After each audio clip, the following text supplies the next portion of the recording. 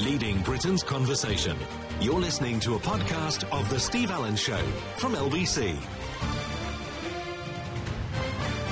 Morning, everybody. Nice to have your company. I wish I could say it was a great day. I wish I could say it was a happy day. I wish I could say that, I'm glad I don't live in America, and I'm glad I don't sort of live in Vegas, because you just don't know, do you? At some point, somewhere in the world, somebody's going to crack whether or not this mass killer in America went from Mr. Normal to mass executioner of 59 people. I think the worst ever mass shooting. Hundreds were injured, and they didn't have the faintest idea. He seemed to be able to check into a hotel with guns. You'd think, perhaps they'll have to start putting metal detectors as you go into lifts and things like that, because you can walk in and out of hotels in Vegas. Nobody says that because it's technically okay. I can understand that you do get people who get themselves into debt. Whether this one was a gambler, I don't know. I just know that he owned about 20 guns. I suppose if we had it over here, we'd have people roughly the same. 860,000 people grounded by Monarch. The moaning has started already. Yes, already they've had people on the television. Well, my wedding's going to be ruined because of this. We had one stupid couple who were going to Gran Canaria to get married. They'd even heard on the news, don't go to the airport if you're booked on Monarch because you're not going anywhere. And yet they still went to the airport. I mean, how could you deal with people like that? And then people complaining, saying, it's disgusting, we weren't told anything. One woman was in tears because she's apparently saved up for this holiday for ages. And you think, oh, God, get a life. Get a life. No mention of sparing a thought for all those Monarch staff who have just lost their jobs. Nearly 2,000 people immediately have lost their jobs with Monarch. They don't know what they're going to be doing. All they're worried about is their piddling little holiday somewhere, or their wedding. Oh, we can't get back on the coach because the coach has gone again. Well, pick up the phone and call another one. These people are so ungrateful. A company goes under. Admittedly, could have been bad management. They made a loss last year, about £200 million. And they couldn't tell people till the early hours of the morning because they were waiting for the flight from Tel Aviv to come in, because all the flights have got to be in the same country. It's going to cost about 60 million to get people back from overseas, people who are waiting for Monarch flights. That's about 60 million quid. Where that's coming from, God alone knows. Insurance policies, I should imagine. And there is all the advice in the paper today, if you're one of Monarch's unlucky customers, and how to get your refund, if indeed you're due a refund. Some people won't be eligible, some people will, and they'll process that as quickly as possible. But it's this, not a thought for anybody else, not a thought for the poor people who have to stand there and try and process people, knowing that they don't have a job. That's ridiculous. 84850, Steve at LBC. John says, turned up at Gatwick at 4:30 for our flight to Dubrovnik, and he'd be told it was no longer flying. Why weren't you listening to LBC? You were told not to go to the airport. In fact, it couldn't have been clearer. It was on every news bulletin, every single news bulletin, not just on this station. Admittedly, we are the brand leaders, but loads of other people were putting out this, do not go to the airport. And so you go there only to be told that they weren't flying. They've gone bust. They've gone into administration. It was on In fact, I started doing it, I think probably about 12 minutes past 4 yesterday, because that was the time it came back in again. And I did it with regularity, almost to the point of boredom, I think. But I kept doing it in case people were waking up. And you still went. You still went to the airport. There were some couples on the television the other day. There was one woman sitting there in tears. I began to wonder whether it was crocodile tears. And she was just, oh, we can't fly with Monarch. Oh. We can't get to Benidorm, or we can't get to... Where were they going to? Gran Canaria. There were some other people going to Costa Blanca or something, and they were going there for a wedding. There was about 30 of them. Well, not now.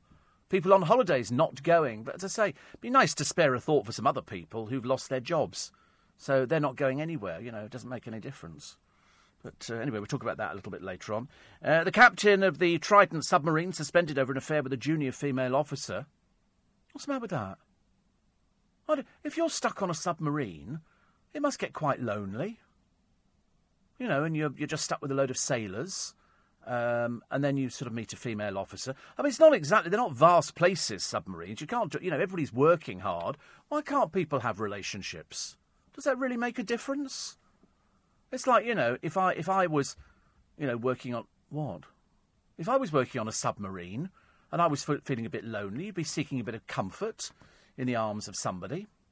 I'd go for somebody who cooked food, actually. Always go for the people who are going to feed your belly.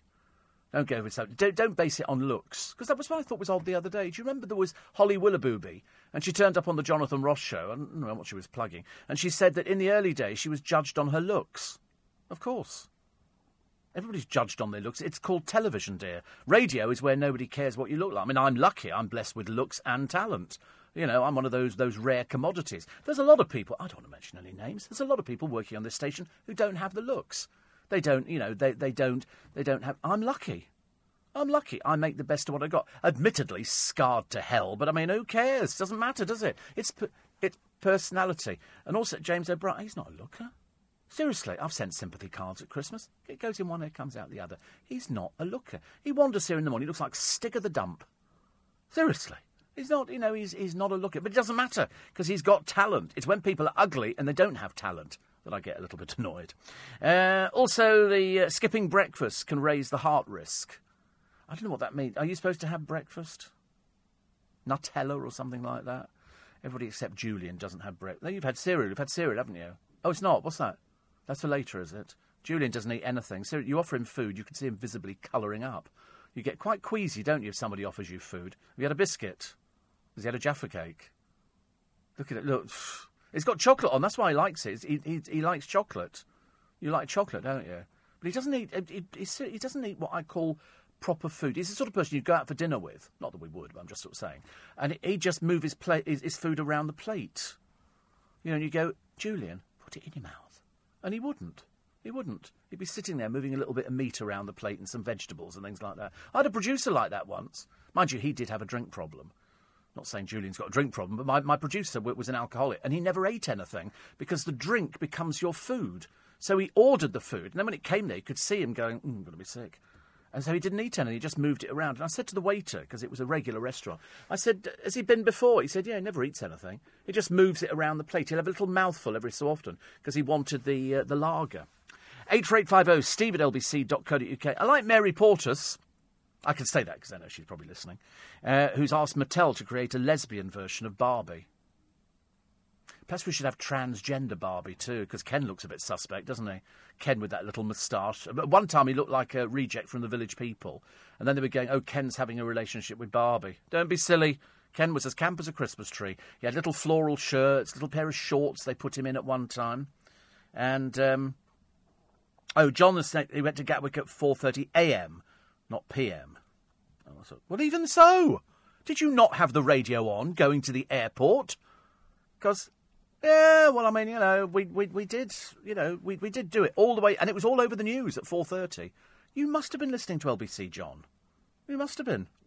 You can't. How defy anybody to sit in the car and not listen to LBC when you're going somewhere? I do. Sometimes I sit there because yesterday I get back to Waterloo Station, loads of people. I thought, here we go, the Steve Allen fan club's turned up again. And I go, no autographs, show at the Hippodrome, 3rd of January, go to the website. And it turned out it was the bloke reading the Bible on the train. People now get panic-stricken over somebody reading the Bible. Mind you, slightly odd, somebody reading the Bible out aloud, isn't it? Quite clearly one of those dropped on his head as a baby kind of situations. And then somebody else wrote in to Darren and said, would you have said the same if it had been somebody reading out of the Quran? Absolutely, of course. Of course, don't be so stupid. There's some real thick people out there, aren't there? And then there was somebody, who was it, talking about, you know, the... because you get a lot of homophobia, don't you? As if there weren't such things as gay Muslims. Whereas, in fact, you go onto Google and type in gay Muslim groups, there's loads of them. Loads and loads of them. There are gay groups for just about everything. I'm not sure whether or not there'll be a gay or sort of lesbian Barbie group. I don't know, actually, really. It depends how much lesbians are attracted to plastic, you know, and sort of go... I mean, could Barbie be lesbian? She could be. You don't think so? She could be femme. I see no reason why that shouldn't. But then Action Man was slightly suspect. I mean, he was. I mean, seriously, he didn't have any down below bits at all. So maybe Action Man was trans. Because he had eyes that moved. Remember, he had a little thing at the back of his head and you could move his eyes. He looked like he was cruising as far as I was concerned. He was sort of, you know, you went there to show him a tank and his little eyes lit up. We never had stuff like that when I was younger. We had it out, but, well, we didn't, you know, we had toys, but we didn't play with them. We couldn't afford stuff like that. We had to, you know, invent our own games in the garden. We didn't have anything at all, like Action Men or... In fact, no, we didn't have any sort of dolls or things like that.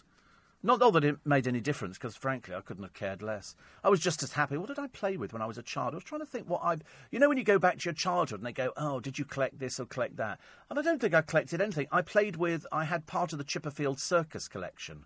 And now that costs an absolute fortune.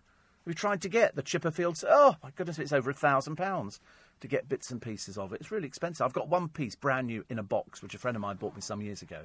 But the whole idea was toys, a long time ago, you played with. Nowadays, people buy them to collect. You go to toy fairs, and I've tried to buy Chipperfield Circus stuff, and it's so expensive, it just kind of prohibits me from buying it. Because what I need is a showcase to put things in. I want to buy a Stormtrooper outfit. There's a shop in Twickenham that sells the Stormtrooper thing. He was the one who took Lucas to court and won.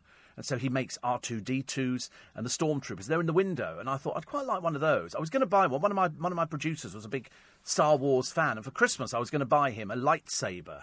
It was about £400. I thought, you'll whistle. There's no chance of getting that for Christmas. You know, I don't mind buying a box of chocolates and sticking 50 quid in an envelope, but I mean, they're not having a lightsaber at 50 quid. That's ridiculous.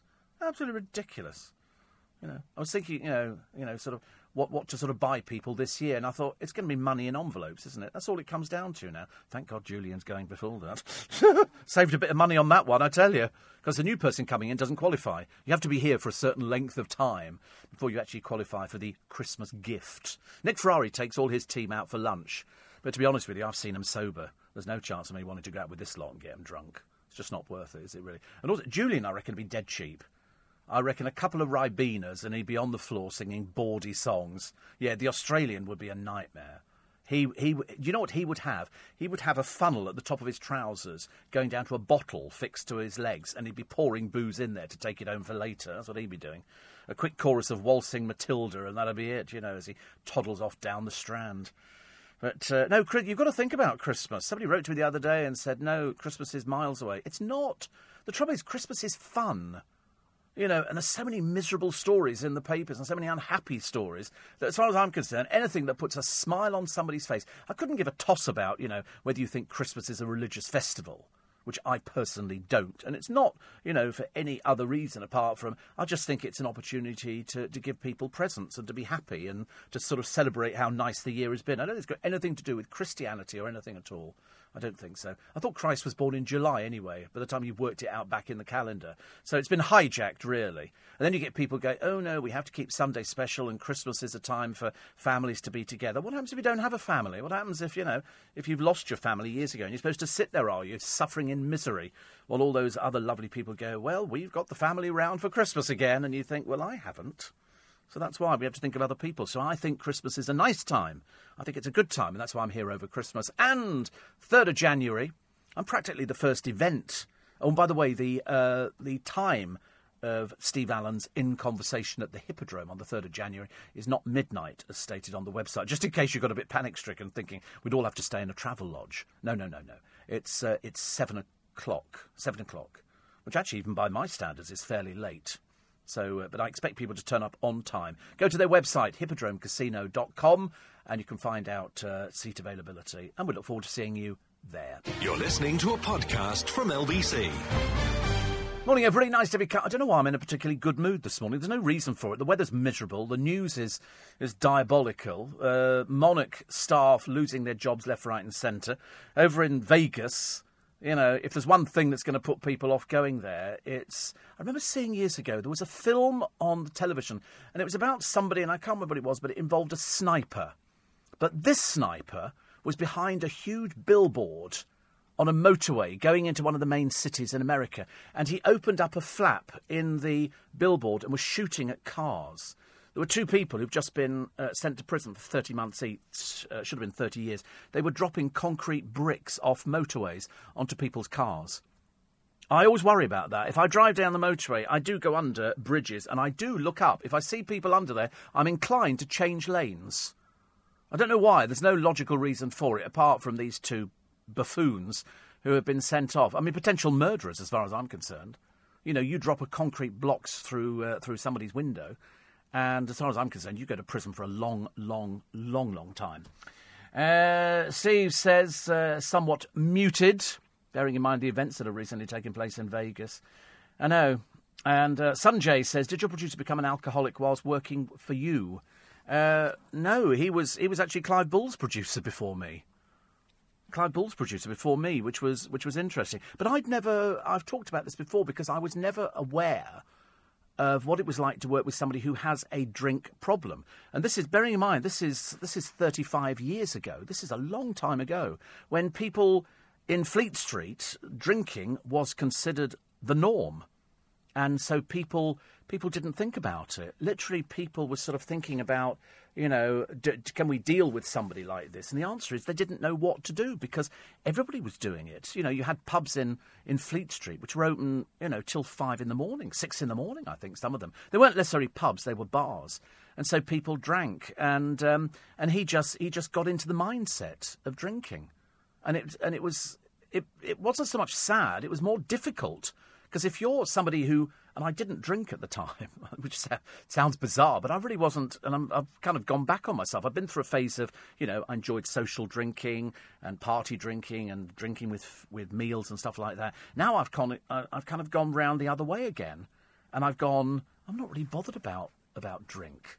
In fact, sometimes I think about it, because me and Prosecco, I think I've single-handedly saved the Prosecco industry. And I'm sort of thinking, do I want to drink? And I probably will drink at Christmas, but not a lot. I never do. Everybody at Christmas goes, oh, it's a great opportunity. You sit down, you have... And I'm thinking, no. Why? Because I have to drive. And if there's one thing I would never do, it's drink and drive or even get anywhere near a car. But I can understand the problems that some people have with it. Dean says, sad what's happened in Vegas, but I can't see there'll be any restrictions. America will just tell others to mind their own business. Well, you can go round loads of places in Vegas and buy guns over the counter. I've seen a lot of those places where you go in and you pawn things, and people pawn guns or they buy guns, and it seems to be quite an easy thing to do. They have their own galleries there, so you can learn to shoot. And I'm assuming that people buy guns. Over here, you can be a member of a gun club. What the vetting procedure is, I've got no idea. I'm assuming it must be pretty high, because there is that danger when they've had knife amnesties and gun amnesties, the amount of guns. They reckon that one of the guns that this man used in Vegas was an adapted gun, so it could fire off lots and lots of shots. But he was on the 32nd floor or something like that. Either way, the poor people down on the ground didn't have the faintest idea. They were just coming out of a concert. But how was he able to walk into a hotel with a gun? And the answer is, because there's no security for things like that. It could have been anything. I mean, I don't know what the security would have thought it would have been. But I've been past Mandalay Bay. I know it's one of the older hotels down there. The whole of Vegas, I should imagine, is a bit of a danger. But you don't find casinos being held up or that kind of thing. That seems a little bit far-fetched. Mainly because people are so worried about who's actually running Vegas, and you don't want to fall foul of people who work on the other side, as it were.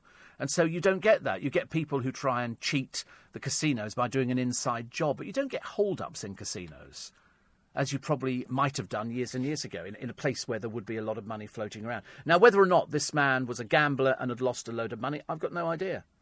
I'm also quite grateful that I'm not a gambling addict. It doesn't bother me. But I know people who do. I was speaking to some friends of mine the other day, actually, who will remain nameless because they might be listening to the programme. And I said, before we knew about this, I said, you need to go to Vegas. I said, it's amazing. I said, but, keep yourself away from the gambling. And they said they couldn't. They thought it would be really, really difficult to keep, because they enjoy gambling over here. They go to betting shops and stuff like that. And I said, could you not just not gamble? I realise that it's probably a little bit more difficult in Vegas, because literally from the moment you get off the plane at the airport, there are terminals where you can gamble all the way through, hundreds and thousands probably machines. You go to Vegas, they're on the streets, all the casinos are open, you can walk straight in, and that's all you hear, the sound of bells and whistles and bing, bing, bing, bing, bing, bing, and money pouring out of machines and stuff like that. That's all you hear. So I suppose it becomes addictive. For me, it doesn't. I like the bright lights.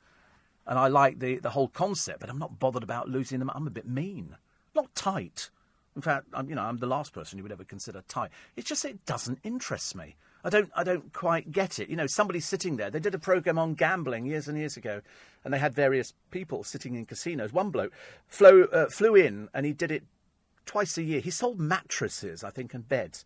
So they flew him in because he was a big gambler, and he would sit there all by himself in the pit, just him and a dealer, dealing cards. There was nobody else playing with him, and he wanted to gamble, and sometimes he would win, and sometimes he'd lose. More often, he would lose. So his room, his food, his drinks, everything was complimentary. But I just thought it seemed a lonely existence.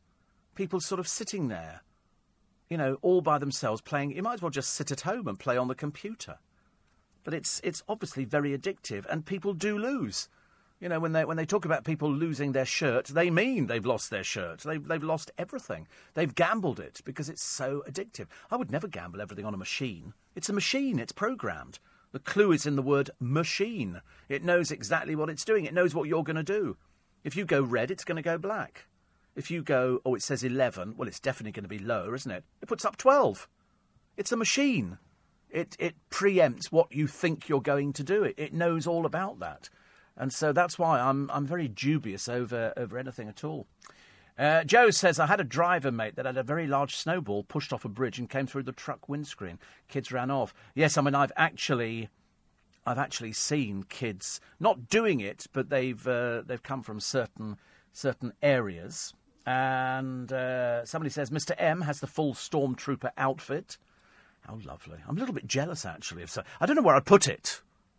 I don't know where all my friends would be going. Don't be so silly, Steve. Just something else to worry about. But if I had a big house, if tonight, for example, I won £167 million on the lottery, I would be buying a bigger house with a stormtrooper outfit. Although I know damn well I'd come back from a night out on the town, walk through the door and frighten the life out of myself because I'd be seeing a stormtrooper there. I, like you, love Christmas, and as you say, it really isn't long now. On Friday, it's 80 days to Christmas. Please don't think I'm sad to be counting the days, Steve, but thank you for being so great. I wish I could see you in the I think it's in the flesh, actually, or in the street or a shop, like some people do, says Vanessa. I'm constantly being spotted. It's almost like, what's that programme where you look at a picture and you go, is it Where's Willie? Or something like that. Wally. Where's Wally? It's a bit like, where's Steve? And people go, it's you. I know with the last, I don't think a day goes by where I don't get somebody who goes, you're Steve Allen. And you think, I think I am. So don't forget, we've got the phone in to raise some money for Make Some Noise with a great incentive. If you didn't hear yesterday's programme, it is a great incentive. We've already done Holiday to New York, which runs until the 6th. The Holiday to Barbados, all-inclusive, everything. And this week, I'm not going to tell you, just in case you didn't listen to yesterday's programme and it's a bit of a surprise. And then I am doing, also to raise money for Make Some Noise, and all the money raised goes to Make Some Noise. And that's my show at the Hippodrome. And there'll be lots of regular people there. You'll know loads of people by name. You'll probably even know a lot of the people because they post pictures up on Facebook and things like that. And I think Jan's coming in from the Queen's Inn Hornchurch, first place we ever did a show. And Bridget's going to be there, minus dogs, I suspect. And Noreen will be there, and I hope Neil will be there, and little Julie is going to be there. Loads of people. And they all turn up. And it's actually quite a nice, intimate setting at the Hippodrome Theatre. I don't know how many it holds. Is it about 200 or something like that, 180? Whatever it is, it's very nice and it's very intimate. And you'll love it. And so that's in January. I always maintain, about 200 is it? Always maintain, if you buy the tickets now, then you kind of forget about it. And then you sort of put it on the back burner, as opposed to doing it nearer the time, which might be a little bit more difficult. So it's the 3rd of January. And if you go to the Hippodrome's website, which is hippodromecasino.com, they've got the details on there. And I look forward to seeing you on the 3rd of January, which is a Wednesday. So I can be your start to the new year. And then you can tell me all the things you thought about the programme, which is okay. Meet the Markles. Yes, Meghan Markle's family, some of them, are in the paper today. It's what's commonly known in the business as a bit of a mixed bag. I think that would describe it quite well. Also, Booze Dares Wins. Stars go on the run in TV pursuit of a fee, I'm assuming. And the Maddie cop who said, actually, we're chasing some more clues linked to a paedophile. No kidding. After all this time, they finally come round to clues linked to a paedophile. You know, in the hunt for the person who abducted or whatever with Madeleine McCann. Because that's what we don't know, do we? We don't know what we're looking for. Don't think they know what they're looking for either. Also, the Strictly judges aren't lost for words. They're cha-cha-cheesy. You're listening to a podcast from LBC. Morning, everybody. Nice to be company. 25 minutes to 5. It's Tuesday. It's the 3rd of October. It is frightening, isn't it? I don't know where the time goes. Fiona on the BBC. That's Fiona Bruce. Is she the one who does the Antiques Roadshow thing? And the news, that's right. Is she the one who tried to interview Prince Philip and he wiped the floor with her? She was doing her flirty bit and he wasn't buying it at all. I could see what she was doing immediately, thinking, if I sit here and go, a bit like, who did it with Prince Andrew? Oh, Selena Scott, when she was covering for Wogan ages ago. I remember watching it thinking, oh, this is so naff. And she was sort of doing her coy kind of little bits and pieces, and Andrew was sort of falling for it. In the case of Prince Philip, he didn't fall for it at all with Fiona Bruce. He was sort of being quite, not antagonistic, but you could tell he was well aware of what was going on. Biggest ever jackpot tonight. You can play fantasy lottery. We all do it. What would you do with £167 million? Whee! Don't know what you do. I mean, at one time, I'd have gone to Vegas. I'm not too sure about wanting to go to Vegas at the moment. Thank you very much indeed. How you deal with something like that, I've got no idea. What's worse, apart from, the loss of life and the injured who now run into a few hundred, is the fact that the person who perpetrated the crime took their own life. So you're never going to get any answers. You won't know why they did it. Did he have a grudge against... what was his grudge against these people? And the answer is, he obviously was sick in the head. Otherwise, why would you do something like that? There's no logical reason. He didn't know these people. Perhaps he couldn't buy a ticket, or it'll be something stupid, but you'll never know. You can only make things up. You'll have to find the wife or the girlfriend or whatever she is who disappeared abroad, but they found her, and find out what he was going through. He had 20 guns at home. He was obviously some sicko, wasn't he? And so, there'd be people in wheelchairs who were gunned down. And he was on the 32nd floor. I mean, these rifles seem to go a long way, don't they? But they think it was a machine gun that had been adapted. But that's what I say. I mean, you would want to go over there. But you just feel immense sympathy for these people. It's like the people of France. I felt immense sympathy for the people of France who've had one terrorist explosion. I love the way that ISIS, sad little bunch of girls' blouses, jump on the bandwagon and go, he was acting for us. No, he wasn't. Nothing at all to do with terrorism. They just sort of say yes to everything, thinking that people will believe it. But as I say, when you're dealing with a bunch of perverts like ISIS, you can't believe anything that they say. And so it was nothing to do with them at all. But it's just that you want to know what it was. Did he have, I suppose we will discover, won't we, that he maybe had huge gambling debts, or he'd been turned away from a club or a casino? Because that happens all the time, especially in Vegas. The one thing they're very hot on is underage people on the floor. They have spotters. And they go round the tables. If somebody you can't even stand there and watch. They don't want you on the floor at all. They will ask you to leave, and you'll be escorted if you don't go. So if you're going over there and there's a group of you and you're 18, 19, you can't even go on the casino floor. You can't even walk through it. They don't want you there. It's 21 to drink, 21 to be on the casino floor, 21. You can't, it's they're really hot on it because they could lose their licences. I've never heard of somebody losing their licence, but I'm sure they actually would do. Also, should upmarket clubs and restaurants let people turn up in trainers? No. It's an absolute no-no. I'm sorry. I couldn't care less whether they cost £300, £400 or 20 quid. No, you do not turn up in trainers. That means you're very common, very chavvy. Unless, of course, you've got bad feet, in which case then you shouldn't go out at all. You just have to stay at home. Because I see people getting... And the one thing I've noticed, you get on the train at Waterloo or off the train, and there's people looking very smart in their suits with trainers on. They've obviously got their smart shoes in a little bag with them. They can't walk in them, so they just carry them with them in a little carrier bag or something. It's very odd. So you see people walking along in trainers. Chavs. Really dreadful. Also, the drunk flyer thrown off the plane because he was making comments to the steward about queer boy and things like that, inferring that the steward, God forbid, might actually have been gay. Because you get a lot of gay trolley dollies. I don't know why. I've often tried to work out... I know loads of people who fly who are gay. And you often think, why would you want to do that? Why would you want to fly up in the air and be a trolley? Anyway, this bloke gets on. You could tell by looking at a picture of him, he's a bit of a plank. He's a bit of a sad, lonely little person. I thought he was being clever. He's drunk. He shouldn't even have got as far as the plane. He should have been turned away. And he made comments about queer boy. Nobody calls people queer anymore. Even queers don't call each other queer anymore. It's just ridiculous. But he was obviously a bit sad. Perhaps he was a bit leaning to the left himself.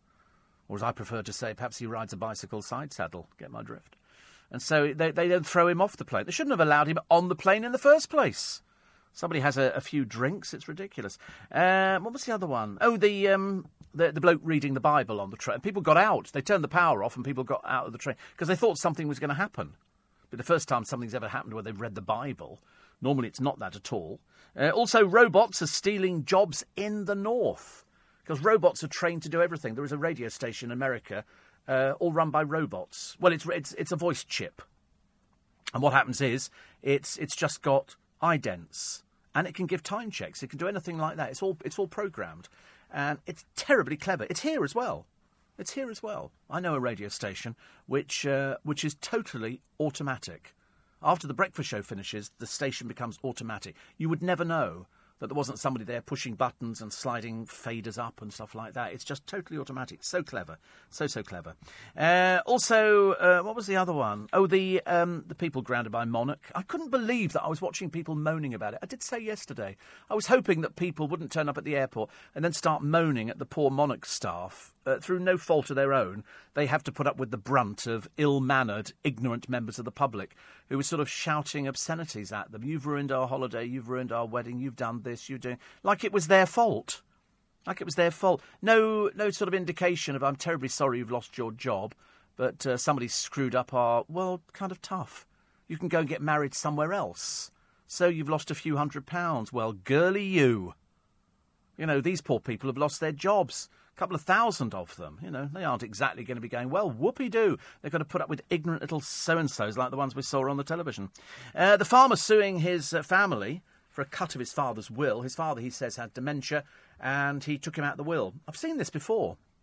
And it is that, I mean, I've done a will. I advise everybody to do a will. The reason being, at the end of your life, when it comes to dividing stuff up, if you want to make a bequest to certain people, you've got to put it in writing.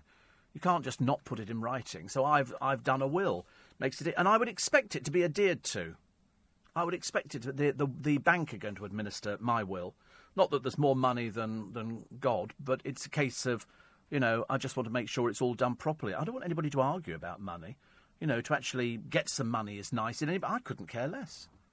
I just sort of think... you know, it's nice to get something in somebody's will. I'm just waiting for somebody to phone me up and go, by the way, your great-aunt Winifred, I don't have a great-aunt Winifred, has just died and she owned a diamond mine in South Africa. De Beers want to buy it for $550 million. I'll be over there like a shot, I promise you. Also, 1 hour's worth of exercise can beat the blues. If you're feeling a little bit... And people do. In this weather that we have at the moment, you're getting seasonal affected disorder because it's not bright enough. And a lot of people get very fed up with it and go, oh, I just can't be bothered. It makes me feel a bit dreary. And I want something. Exercise, apparently, gets the endorphins going, and that makes you feel a bit better. Because I can understand how sort of people get to a certain age. I was watching a guy the other day, and he was getting on and off the bus with his wife, and he was on like a little thing that he hung on to sort of wheel him about. And he was quite clearly in a bad way. And when they got off the bus, another woman, an elderly woman, who also looked like she could have done with one of these trolleys, said to another woman, she said, and you thought your life was bad. She said, look how well they've actually done together. And it's true, isn't it? You always see people and you think, you know, that must be awful when you're trying to struggle with walking or sitting or getting in and out of baths or doing all sorts. I just want a bath. Actually, I don't want a bath, I just want a shower. That's all I want. I don't ask for anything else in life. I'm praying that when I go to the hospital today, they might sort of go, well, next week, all things being equal, you can have a shower. Yes. But I bet you anything, they won't let me have the shower head on it because it might be too powerful. And it'll be, you know, because it might sort of blow the stitches or something like that. What else do we have? Oh, the package holiday in decline. In my day, package holiday was everything. Package holiday do Lorette Lamar. That was exciting, wasn't it? I did a package holiday with a friend of mine. Terry Hackwill and me went on holiday years and years ago. I think it was about £6 each. That included the flights, hotel for 4 days. We'd never been away on holiday before. It was all... Where the money came from, I've got no idea. Must have saved it, I suppose. Also, Trump has been attacked for turning a blind eye to the lax gun laws. Anybody can get a gun. You just lie. Listen, over here, people get hold of knives, and people get hold of guns, and they get hold of all sorts of weapons. Also, pretentious, overpriced, and full of townies. Where would that be? Again, think about it. Pretentious, overpriced, and full of townies. Farm shops. farm shops. I'm saying, do you have any of these, I don't think anybody would know if their stuff was organic or not. All you've got to do is what? Artisan bread. It's the same kind of thing. I think that what you could do is you could go out to a farmer's market and you can go organically grown vegetables. You just get some vegetables, get a bit of earth, throw it over it, and you go... nobody would know the difference. I defy anybody. It's not like drinking champagne or wine. You cannot tell the difference. And people go, I think you'll find these are organic carrots. Really? Why would you think that, dear? The answer is they don't know. But if somebody said it's like artisan bread, what does that mean? It means that you can sell it for £3 or £4 a loaf. But artisan coffee, yeah, I saw an artisan coffee thing the other day. We've got artisan coffee. I thought, no, you haven't. No, you haven't. Artisan ice cream. All that kind of stuff. But it's ridiculous, isn't it? But I defy anybody. I've often said to people, just put a bit of earth on something, and they go, is that organic? And you go, it certainly is. That's why it's a bit more expensive than the usual stuff. And they go, oh, I'll buy that then. That's why it's pretentious. It's like the emperor's new clothes, isn't it? You can persuade some people to part with their money. It's easily done. So plums, where are they from? From our farm. That's what people say. And they go, oh, do you have a farm? Yes, absolutely, in Kent. And we grow our own plums and apples and everything else. Oh, right. That's why they're a little bit more expensive. But, I think, seriously, I think you'll find it's worth it. And the asparagus, where's that from? The farm. Yeah, it's sort of... and the rhubarb is forced. It's my favourite line. Forced rhubarb. Grow, you so-and-so. Don't want to grow. I don't want to grow. I don't want to be rhubarb. And they sort of... I think I should open a farm shop, yes. Forced rhubarb. You get it in the early part of the year. And the reason is it's sort of grown under candlelight. So it sort of grows. But it comes from abroad. Nobody knows the difference. Seriously. You can go and buy. I remember seeing somebody years and years ago. And I said, oh, are these British? Because we wanted to buy British. We were very keen on buying British in this country.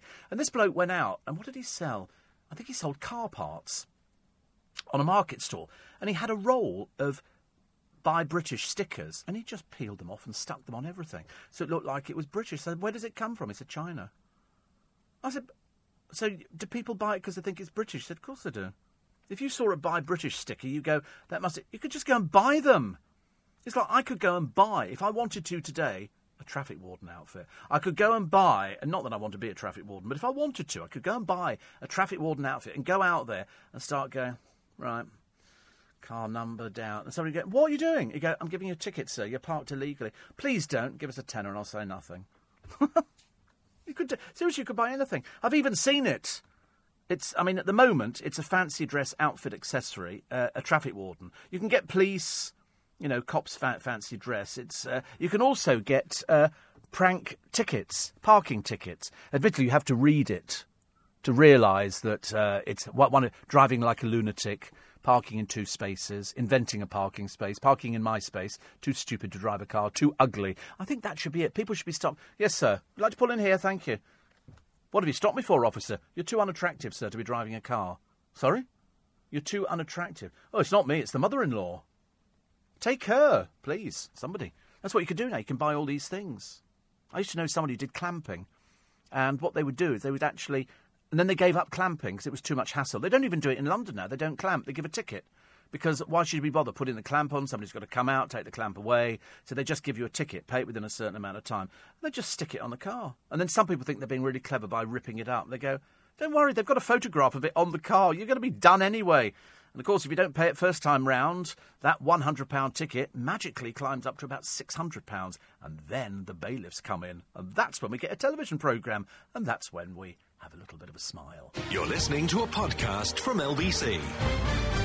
Morning, everybody. 8 minutes to 5 is the time. Tuesday, 3rd of October. Busy season, actually, for restaurants. Tony Pelledri is going to be very busy this Christmas, I should imagine. This is the time that all the restaurants, and especially in Soho, which is where Little Italy is going to be terribly busy because they book in all the parties and the stag nights and the hen nights and everything else. I mean, it's a busy area around there anyway. So I should imagine Tony's diary is looking ever burgeoning at the moment, even though we are only in October. People start booking up for Christmas. Morning, Steve, says little Julie, looking forward to the Hippodrome. Great fun last time. Belated happy birthday to Tom and Gemma, who are Tracy's twins, turned 21 yesterday. God, honestly, happy days. Imagine turning 21. I can't remember 21.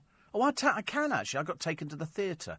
I went to see Michael Crawford at the Theatre Royal, Drury Lane, in Billy, which was a Billy Liar. Kay in Hitchin, Hertfordshire, says, I'm having a silly night, not asleep yet. Why does that happen?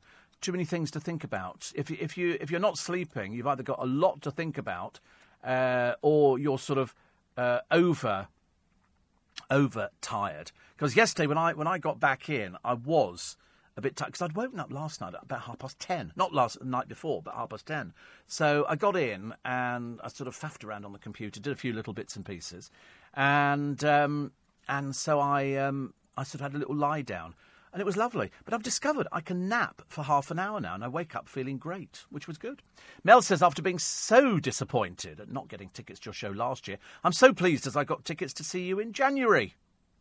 There you go. I am so excited, says Mel.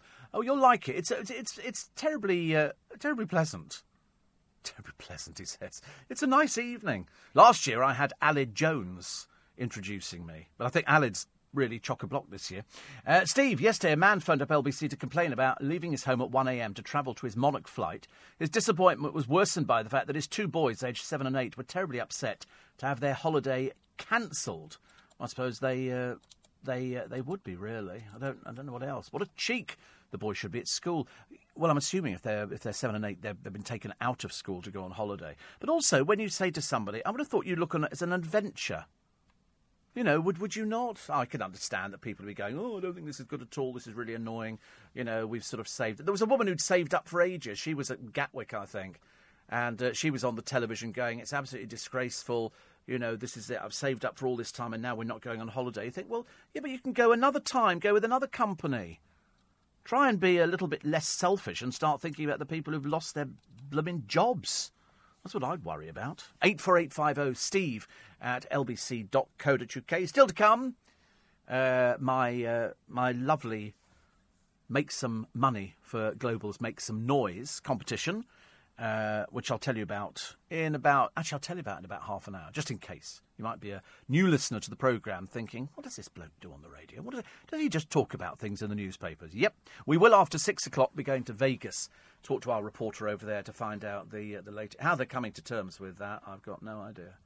You know, we tend to just go, oh, it's another news item. We tend to not think about the families who are affected, people who've gone over there and they were looking forward to a nice holiday, and then something like this happens. 59 people shot dead. 59 people shot dead and over 200 people injured. As the Daily Stars say, the machine gun massacre. The shooter is Stephen Paddock. He's not a terrorist. He's nothing like that. They don't know what he is, but he then turned the gun on himself, which, of course, I'm eternally grateful for. But it doesn't solve anything because we don't know, do we? I want to know why he did it. I want to know why he felt it necessary to take... You know, couldn't care less if he wants to take his own life. That's his business. But to take other people's lives who he didn't even know. Why would you do that? Why would you do that to somebody? 750,000 hit by the air firm Axe. These are people hit by Monarch, who went bust yesterday. 110,000 stranded overseas. But they will get you back. If you're leaving from this country, you're not going anywhere. You're not flying, they're not rescheduling, you're not doing the holiday, you're not doing anything at all. When you look at the Mandalay Bay and you look how far up the building his window was, it's a long way. I mean, seriously a long way. And so how did he get this arsenal into the hotel room? How is this? I mean, he had this Stephen Paddock. He owned a string of expensive cars and 2 planes. He had no criminal record at all. He seemed to be just an ordinary person, but quite clearly he wasn't. Quite clearly he wasn't. His brother Eric says that his 64-year-old must have just snapped or something when he opened fire with assault rifles without mercy. They actually found in the room 10 weapons, including several machine guns, in the hotel room. He lived in a spacious retirement home, 278,000, because that's what a lot of people do. They go to Vegas to retire. And it's one here which has got, you know, golf course, indoor and outdoor swimming pools, and a gym. His girlfriend, 62, who's called Mary Lou Danley, described herself on Facebook as a proud mum and grandma who lives life to the fullest. And she thanks God for everything that she's got in her life. And then he does that. He does that. It goes down in history. But when you look about how far away he was from shooting. I mean, it's just amazing. Apparently, he also said their father was a bank robber who was once on the most wanted list. This is Eric Paddock, the brother. So he was described the shooter as a multi-millionaire property developer. Well, he can't have been. He was living in a retirement home worth $278,000. Mind you, I think most people in Vegas live in the land of fantasy and of make-believe, don't they? Everybody wants to pretend that they're really rich and, they're very, very successful. Whereas, in fact, a lot of people are trying to live out their dreams, and the dream is to win big on a fruit machine or gambling. I don't think you're ever going to get rich on a fruit machine. They've got $1 million fruit machine, but every casino's got something like that. So at the end of the day, what you want to do is sort of play cards, I suppose. But I'm really not interested. I'm so glad I'm not interested. It's funny that, isn't it? Other people are going, oh, did you never gamble? The answer is yes, I did. I used to play fruit machines when I was young. At 16, 17, I was going into pubs. I didn't drink. I just go in there to play the fruit machine. And then I kind of grew out of it. And now, if I've got money in my pocket, it stays there, thank you very much indeed. How much longer to get rid of the pound coins? I don't think it's too much longer. 3 I got given the other day. 3 blasted old pound coins. I nearly gave them back saying, can I have some of the new ones, please? You get rid of the other ones. Coming up to the news at 5 o'clock, it's Steve Allen's Early Breakfast. It's LBC. You are very, very welcome this morning. It's nice to have your company. Nicer to have your company. If these people were still alive over in America, 59 people have died. The Daily Mail asks what turned Mr. Normal, in inverted commas, into a mass killer. The answer is he was obviously always a mass killer. It's just that it didn't manifest itself. Almost killed by a bite from a spider. Some bloke puts his dressing gown on. Makes me cringe.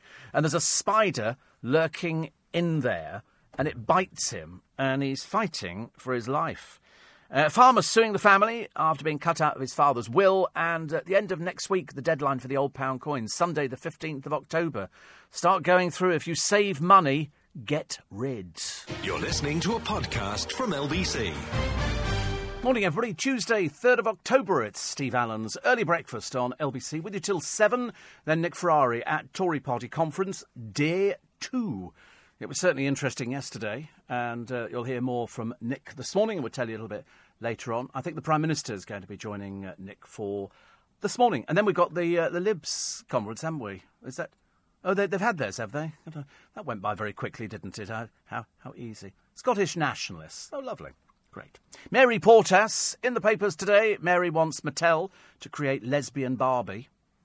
I think it's because she looks a little bit like Mary Portas. I think Barbie looks like... Obviously, Mary's the slightly bigger version of Barbie. But a friend of mine collects Barbies. He's a bloke. He's gay, admittedly, but I think you can be straight and collect Barbie. You get sort of collectors of dolls. And he collects it. Because we went onto the internet once to see if we could buy Wedding Day Barbie. And we bought one, and it was really cheap, and it arrived. Admittedly, the packaging was a little bit naff. But, I mean, the Barbie itself was sort of complete. And people love collecting things like that. Oh, but they just sound like dust collectors, don't they? Dust collectors, so we didn't bother with that. Also, the shopper who got a hilarious reply in rap after using Cockney rhyming slang to complain to Marks and Spencer's. And somebody very cleverly wrote back, and I'll read that for you as well. 30 months in jail over the motorway slab attacks, 2 planks, 2 sad, lonely little boys who are now spending time residing at Her Majesty's pleasure. Although, to be honest with you, I don't think there's any pleasure in it at all. The drunken flyer thrown off the plane for the queer boy rant at a steward. You'd have to be pretty drunk to do that, wouldn't you? I mean, to be honest with you, I think things like that, they just stand there and smile and go, bye-bye, and push a little button, and the seat just vanishes completely, and then it slides back in again, like some James Bond film. And they go, where did so-and-so go? No idea, not a clue. The Strictly judges, not lost for words, they're cha-cha cheesy. It's doing very well in the ratings, but there again it would, wouldn't it? Because you've all got to decide, and people bet on it. Whereas nobody bets on the X Factor. I've not seen anybody in the X Factor that kind of rocks my boat. But I suppose it's Debbie McGee. I think James O'Brien's put money on Debbie McGee winning. Whereas I'd be inclined to maybe go somebody else. I think Debbie stands a very good chance of going quite a long way with it. Also, the preacher of doom on the train, he started reciting the Bible. You get these mad people, you know, and they are mad, make no mistake about it. They are completely mad as fruit cakes, and they just stand on a train and start reading things out, which is slightly odd. You know, why not in a church? You've got no idea. The Daily Mail asking that big question, what turned Mr. Normal, in inverted commas, into a mass killer? US's worst ever mass shooting. We'll be looking at that just after the news at 6 o'clock this morning. And the thousands grounded by Monarch. You know, they've gone into administration. That means they're not going to rise like the phoenix from the ashes, OK? They've finished. Monarch is dead. Your holiday is dead. Your flights are dead. We advised people yesterday, don't go to the airport. People still went to the airport. Also, the streets where the typical home costs over £1 million. I mean, have you been to Bishop's Avenue in London, in Hampstead? Every house would average 40 million. And they're literally standing side by side. One woman bought a £60 million house to knock it down to build up something else. Some of them are just, you know, because the site is worth so much money. Bishop's Avenue is very famous. You know, it's worth it on a sort of a nice day to just go and have a drive and look at how the other half live. Who the other half are, I've got no idea. I've never spoken to anybody who lives on Bishop's Avenue. But it's mansion after mansion after mansion. There's 66 houses in the street, and they're all big. And there's all sorts of people, business magnates. I think you've got philanthropists, the industrialist, Lakshmi Mittal. Andy Paniatu is there. Billy Butlin used to live there. Dame Gracie Fields, Katie Boyle, Peter Saunders, Richard Desmond, I believe, has got a place there. I mean, it's actually better known, Sultan of Brunei, but he's got places everywhere. Better known than Buckingham Palace. Although, to be honest with you, I'd rather have Buckingham Palace. But there's one house, Heath Hall, which was originally on the market for 100 million, later sold for 25 million. And then what people do is they just knock it down and put something else up in its place. I don't know why you'd want to live there next to loads of other people. I would have thought that, you know, because the Bishop's Avenue, there are loads of developments going on. What am I looking at? What? Oh, right, we've just heard. Do you remember we heard on the news a moment ago about Tom Petty? Well, we've now had it confirmed. He has just died. Tom Petty has just died. Now, I'm waiting for some confirmation on that. They appear to be running with it, so they're obviously thinking because he wasn't... First of all, he died, then he wasn't dead. Now they're saying he has died. That's just come in, we think, from the hospital. We'll have an update on that very, very shortly on the news. So the rock singer Tom Petty has died. I don't know how old he was. 66, was he? Got no age at all, is it? And what did he die of? Do we know? Is there anything? Was it some heart attack? So it's just been confirmed that Tom Petty has died. More on that coming up on LBC this morning. So just going back onto those houses, it's nothing that you can go out to Surrey and you can spend 29 million, which apparently is about cut-off price in Surrey. The houses there go from, 20 million up to 30 million. And for that you get a place in about 2 or 3 acres, which, you don't want anything bigger than that, do you? Underground parking. These are all brand new build mansions. Marble floors, marble bathrooms, everything stunning. In town, 25, 30 million. Doesn't get you a whole heap of house. But if I won 167 million, which is what it is on Euro Millions, I don't think there's any chance of anybody winning the thing. But if you were lucky enough to win it, you'd give some money to charity. You'd do something, I think, sort of payback time. And then you'd look around for a nice trophy house. That's what I'd want. Kevin the Milkman says the parking fines on my round are 130 quid now, reduced to £65 if paid on time. Go on, honestly. It's like they're doing you a favour, Kev, isn't it, really? Sometimes there are no parking spaces for me to park, usually full of Uber cars who won't move. So I have to park for 30 seconds or a minute illegally. No giving us, he says, a couple of minutes anymore. Fined straight away. Oh, and they're putting the Christmas lights up in Oxford Street already. Keep Christmas in December, he says. Bar humbug. I think anybody who listens to my programme and who's listened for any length of time knows exactly how crackers I am over Christmas. Everybody knows that. You have to sort of... If you listen to the programme and you've heard it on more than a few occasions, any time around, October, you know that I just love Christmas. It's a childhood thing. I can't help it. I just like that time of year. I want snow, I want decorations, I want trees, I want glitter, well, not necessarily glitter, but I want the whole thing. I can't help it, it's just me. Jason says, beg, borrow or steal a ticket to see Prism at the Hampstead Theatre starring Robert Lindsay. Saw it Saturday. Superb. There you go. I think Steve Allen's show at the Hippodrome is going to get rave reviews again. That'd be quite nice, wouldn't it? Thank you, Jason, very much indeed. I didn't get the link, incidentally. I think that sort of disappeared. David in Vauxhall says, I have 2 Christmas puddings from Lidl and Marks and Spencer's from last year. Will they be okay? Yes. If they've got booze in, yes. They've got to have booze in. It's the booze which is the preservative, and so that keeps it going. Yeah, I know people who've had Christmas puddings for years, donkey's years. Or failing that, if it's sealed, you could probably add booze to it, couldn't you? But Marks and Spencer's one should have booze in. Although we did discover, do you remember some years ago, we had to take Marks and Spencer's to task and give them a slap on the back of the legs for over-exaggerating. We bought some mince pies, described as having lashings of brandy. Their idea of lashings of brandy wasn't enough to actually even warrant an extended sell-by date. Whereas the Walker's mince pies, which have Glenfiddich in, you get an extended sell-by date of months. Marks and Spencer's lashings of brandy and port was just a blatant lie. There were no lashings of it at all. The sell-by dates were well before Christmas. Looking forward to the Hippodrome again this year with Noreen. Had a lovely time last year, as I don't get to see either of you very often. Hope you'll be fully recovered by then. Brave boy, says Jan at the Queen's. Yes, I hope so. I think so. It's January. It's January. I think they're actually really pleased with me, to be honest with you. I think they're very pleased. Because normally it's a bit of a pain, isn't it, from sort of from a diabetic point of view. Somebody said I'm diabetic, and I've not heard you mention what medication you're on. Where do you want to begin? Where do you want to begin? Because they said that metformin they've been prescribed. Yeah, if you're early diabetic, then metformin is what they would probably prescribe you. I do metformin 4 times a day and insulin twice a day. So that's it. That's why they have to check you. That's why they wouldn't release me from the hospital. Richard in Kensington says in the 1980s they tow the car away if we parked where we shouldn't. In my case, towed to the Park Lane underground car park. I had to pay about 30 quid to get it back. Lots of money in the 1980s. Oh, I remember that. And the worst thing was that Hyde Park underground, they wouldn't allow the taxis to go right down. They had to drop you at the top, so you had to walk the last bit. And it was a porter cabin in the middle of the car park. And you'd walk the walk of shame. And everybody would be saying the same. I was only there for 2 minutes.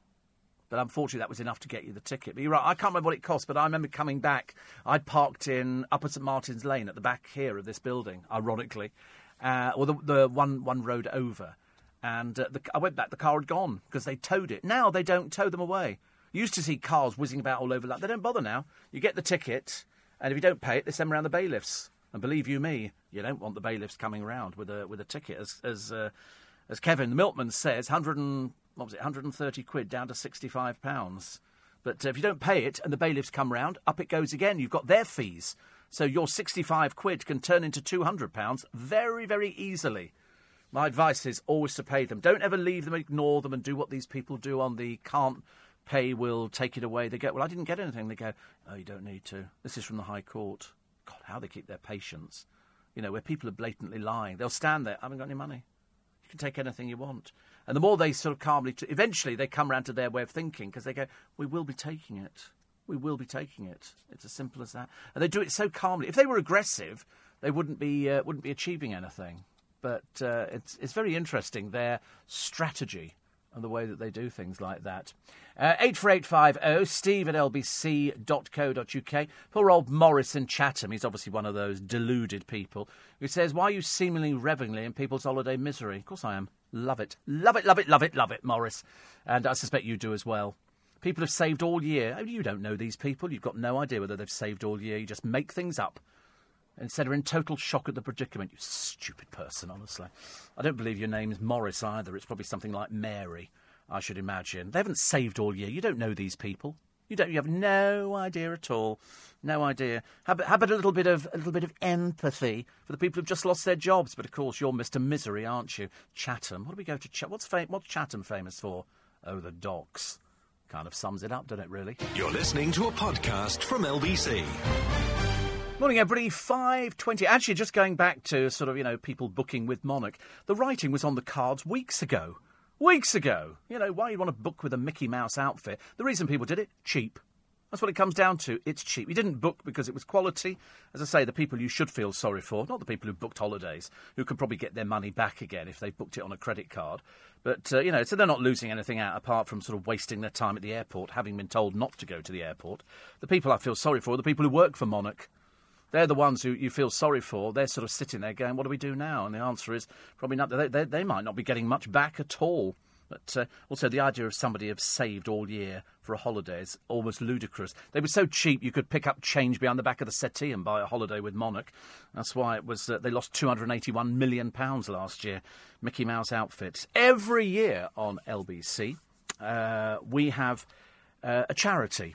And Global's Make Some Noise is such a charity. Every year we raise money for worthwhile causes. This year we're helping to change young people's lives. And some of these young people need a lot of help. The charities that they're affiliated to need money. And they don't get it from anywhere else. They get it from nice people like you donating. So every year we try and find some charities that we think really need help more than any other charities. You know, they really are struggling and they do such a great job. And I went down to such a charity a short while ago and recorded some interviews down there. And it's a lovely, I'll tell you about it on Friday. It's a lovely, lovely place. And it helps parents with children who are really, really seriously ill. Really, really very ill indeed. And sometimes the children don't know that they're very ill. And this is Sebastian's Action Trust. And we went down there to go and have a look. Because I like you, I'd never heard of it before. But once you go down there and you see the work that they do, and I'll tell you about it a bit nearer the time, they're absolutely amazing.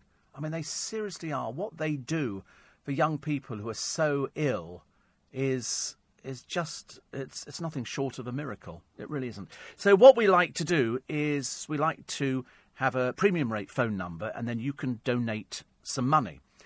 And then we thought, I tell you what we'll do. Let's get people to donate some money, but let's give them an incentive. And I think it's a great incentive. So week one, when we did it, it was a holiday for 2 people to New York City, which finishes this Friday. Last week, it was a holiday to Sandals, Barbados, for 2 people, everything included. Hotel, flights, food, drink, all water sports. You know I'm a big fan of water sports. And this week,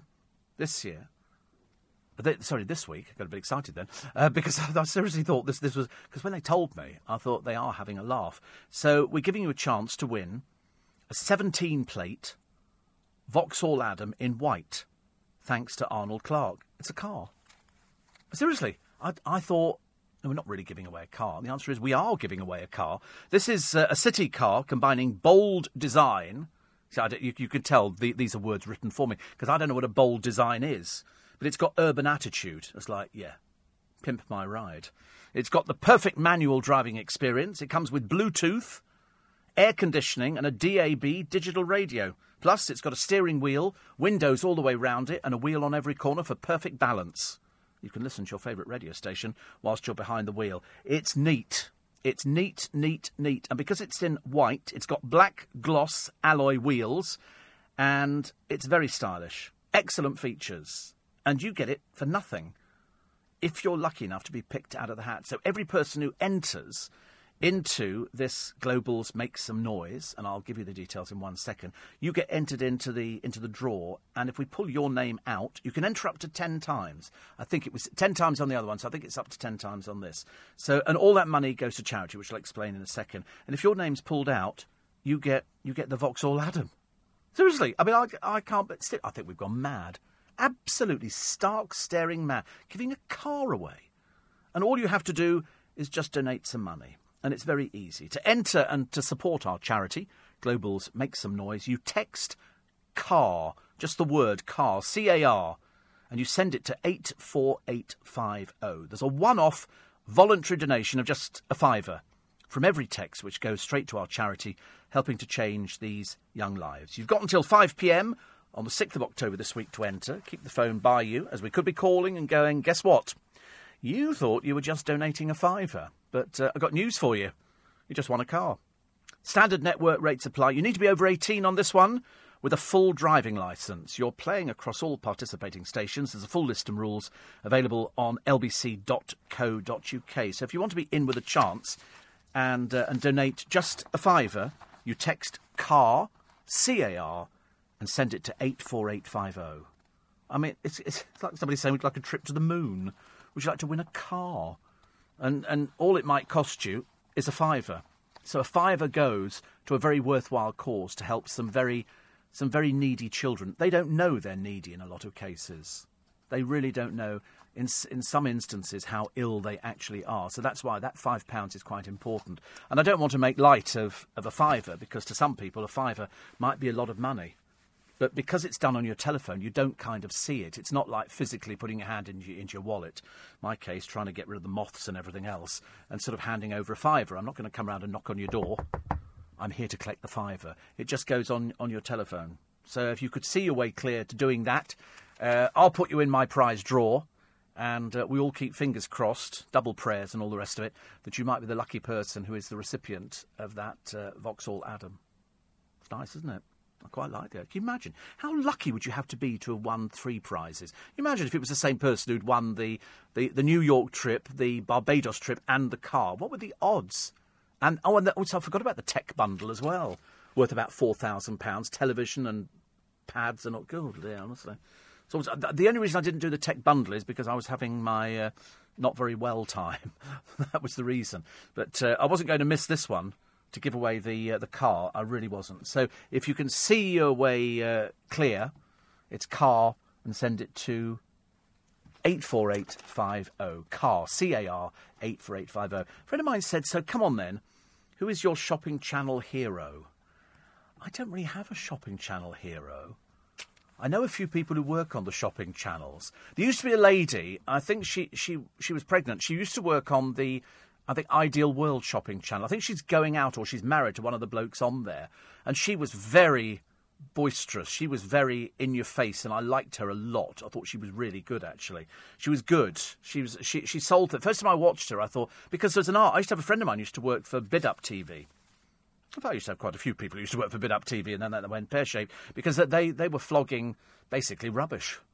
But and that went to the wall. But again, they would shift stuff, and you'd think, I wonder how many of those they've actually shifted. And it turns out, I mean, I think the most successful out of them is QVC. QVC shift tons of stuff, mainly aimed at the female market. So it's clothes, and it's jewellery, and makeup. Makeup they're obsessed with.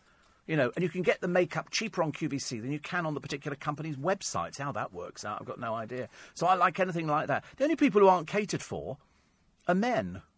The nearest thing, they actually go, you know, oh, so men, we've got boys' toys. Well, not all men are butch and want to play with boys' toys. They might want to, you know, play with other things, but they don't, you know, they just get boys' toys. And I quite like the toy thing as well. They did a big bundle the other day, and I think it was like 80 quid. And you've got tons of stuff. I nearly bought it. Because if you've got young children, they love stuff like this. There was a drone, and there were all sorts of electronic games and lights and this and whizzes. Oh, God, unbelievable stuff. And I remember thinking, that seems really cheap. Really, and I nearly bought it. But then I suddenly realised that all the people I'm buying presents for at Christmas, they're too old for this kind of stuff. They really are. As I say, my goddaughter wants money. And I don't have a problem with that, because she's got a car, she's got to put, you know, petrol in and insurance, she's got to do an MOT and, you know, and tax the thing and get it repaired and everything else. And my godson, exactly the same. He's just bought a very expensive car on Never Never. And my youngest, she'll probably end up with a present, because she knows what sort of thing she wants. You know, she's very keen on makeup, but I don't think you can buy girls' makeup. She's only about 13. And so I shall probably find out this weekend what they want. But I can tell for a fact. And then the parents of my godchildren they'll either have an idea of something they want for the house, which I've done in the past, that they've sort of said, oh, we've got this thing. And then they go and buy it, and I just give them the money. You know, and then I take down chocolates and stuff like that, because I think that's right. My brother is money. His girls sometimes have got an idea of what they want. Like, one of them wanted a vacuum cleaner a short while ago, so I just ordered one on Amazon and had it sent to her. And in fact, actually, both of them have had vacuum cleaners. My brother's girlfriend likes perfume from Estee Lauder, so she gets perfume. And that's it. And the people round here, you know, they just get a smile and a Merry Christmas, you know, which is enough, really, I think. You know, it's nice. It's because, you know, you start working. I feel really sorry for big family. Jamie Oliver's bill at Christmas must be astronomical.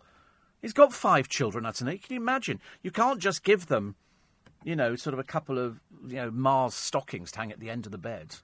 But shopping channel hero, I don't know, there are a few of them. I mean, I think it's very clever what people do, really. I really think it's quite clever. I feel sorry for the people selling jewellery on the television because they're basically you have to lie through your teeth to sell a pile of old tat, and convince people it's the most wonderful thing you've ever bought in your entire life. The one thing I bought from Ideal Wood, glue, packages of super glue. I bought things like that, and I bought a silent vacuum cleaner. It's very quiet. It doesn't make any noise. See? I'm taken by this stuff. I could sit in front of the television and have a bit of fun with it. It's always great fun, actually. You're listening to a podcast from LBC. Morning, everybody. 25 minutes to 6. Steve Allen's Early Breakfast on LBC. It's nice to have your company. Hope you're well. It's Tuesday, the 3rd of October. The sad news, Tom Petty, first of all, did die. Then they said he didn't die. Now they've come back and said, yes, he has just died. And this is what he was famous for. Oh, yeah.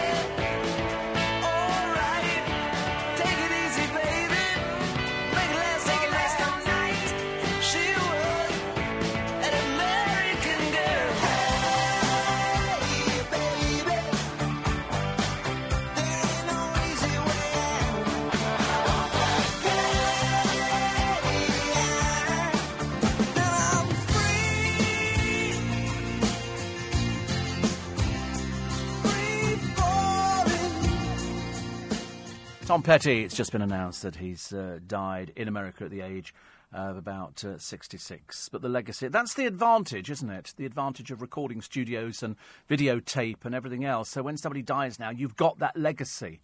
There will be people going out or rediscovering Tom Petty and the Heartbreakers and buying DVD. It's always the way. Every time it's like Elvis dying. The moment Elvis died, somebody at RCA went, good career move.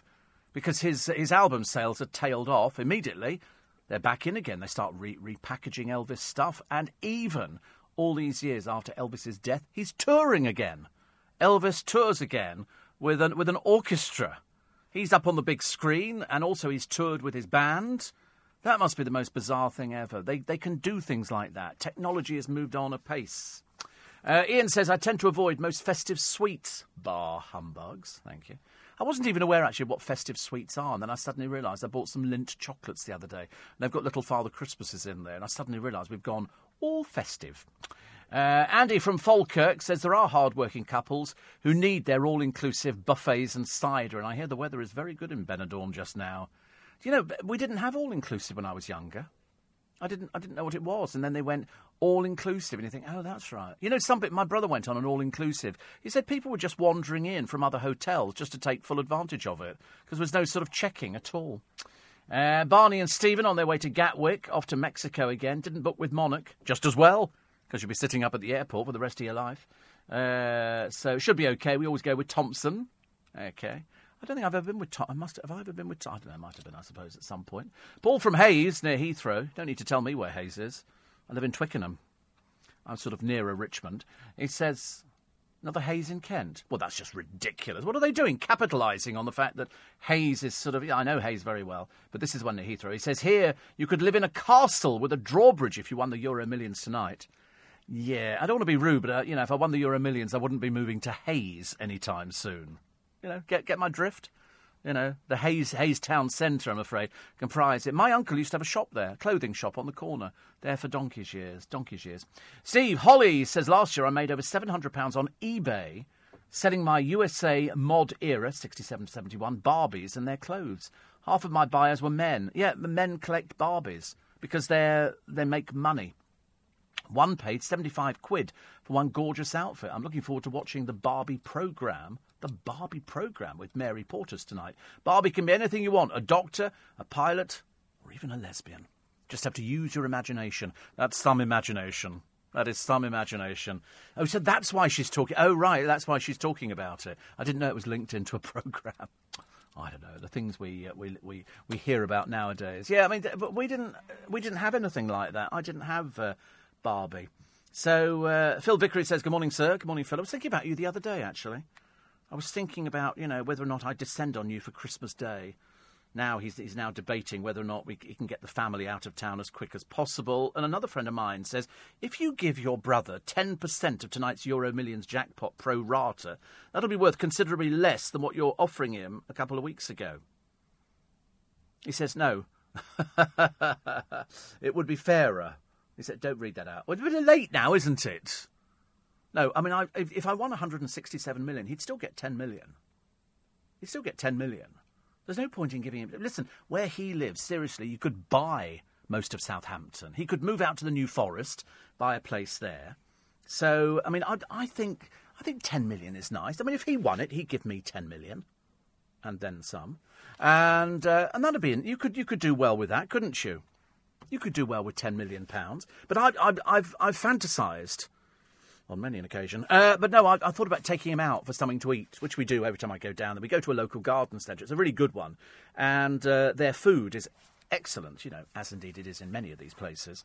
And I fantasise about saying to him, how much would it take for you to stop work? And he'd probably say something like, £1 million, something like that. Because, you set your sights differently. If I gave him 10 million, he'd be so happy. So we haven't won the money yet.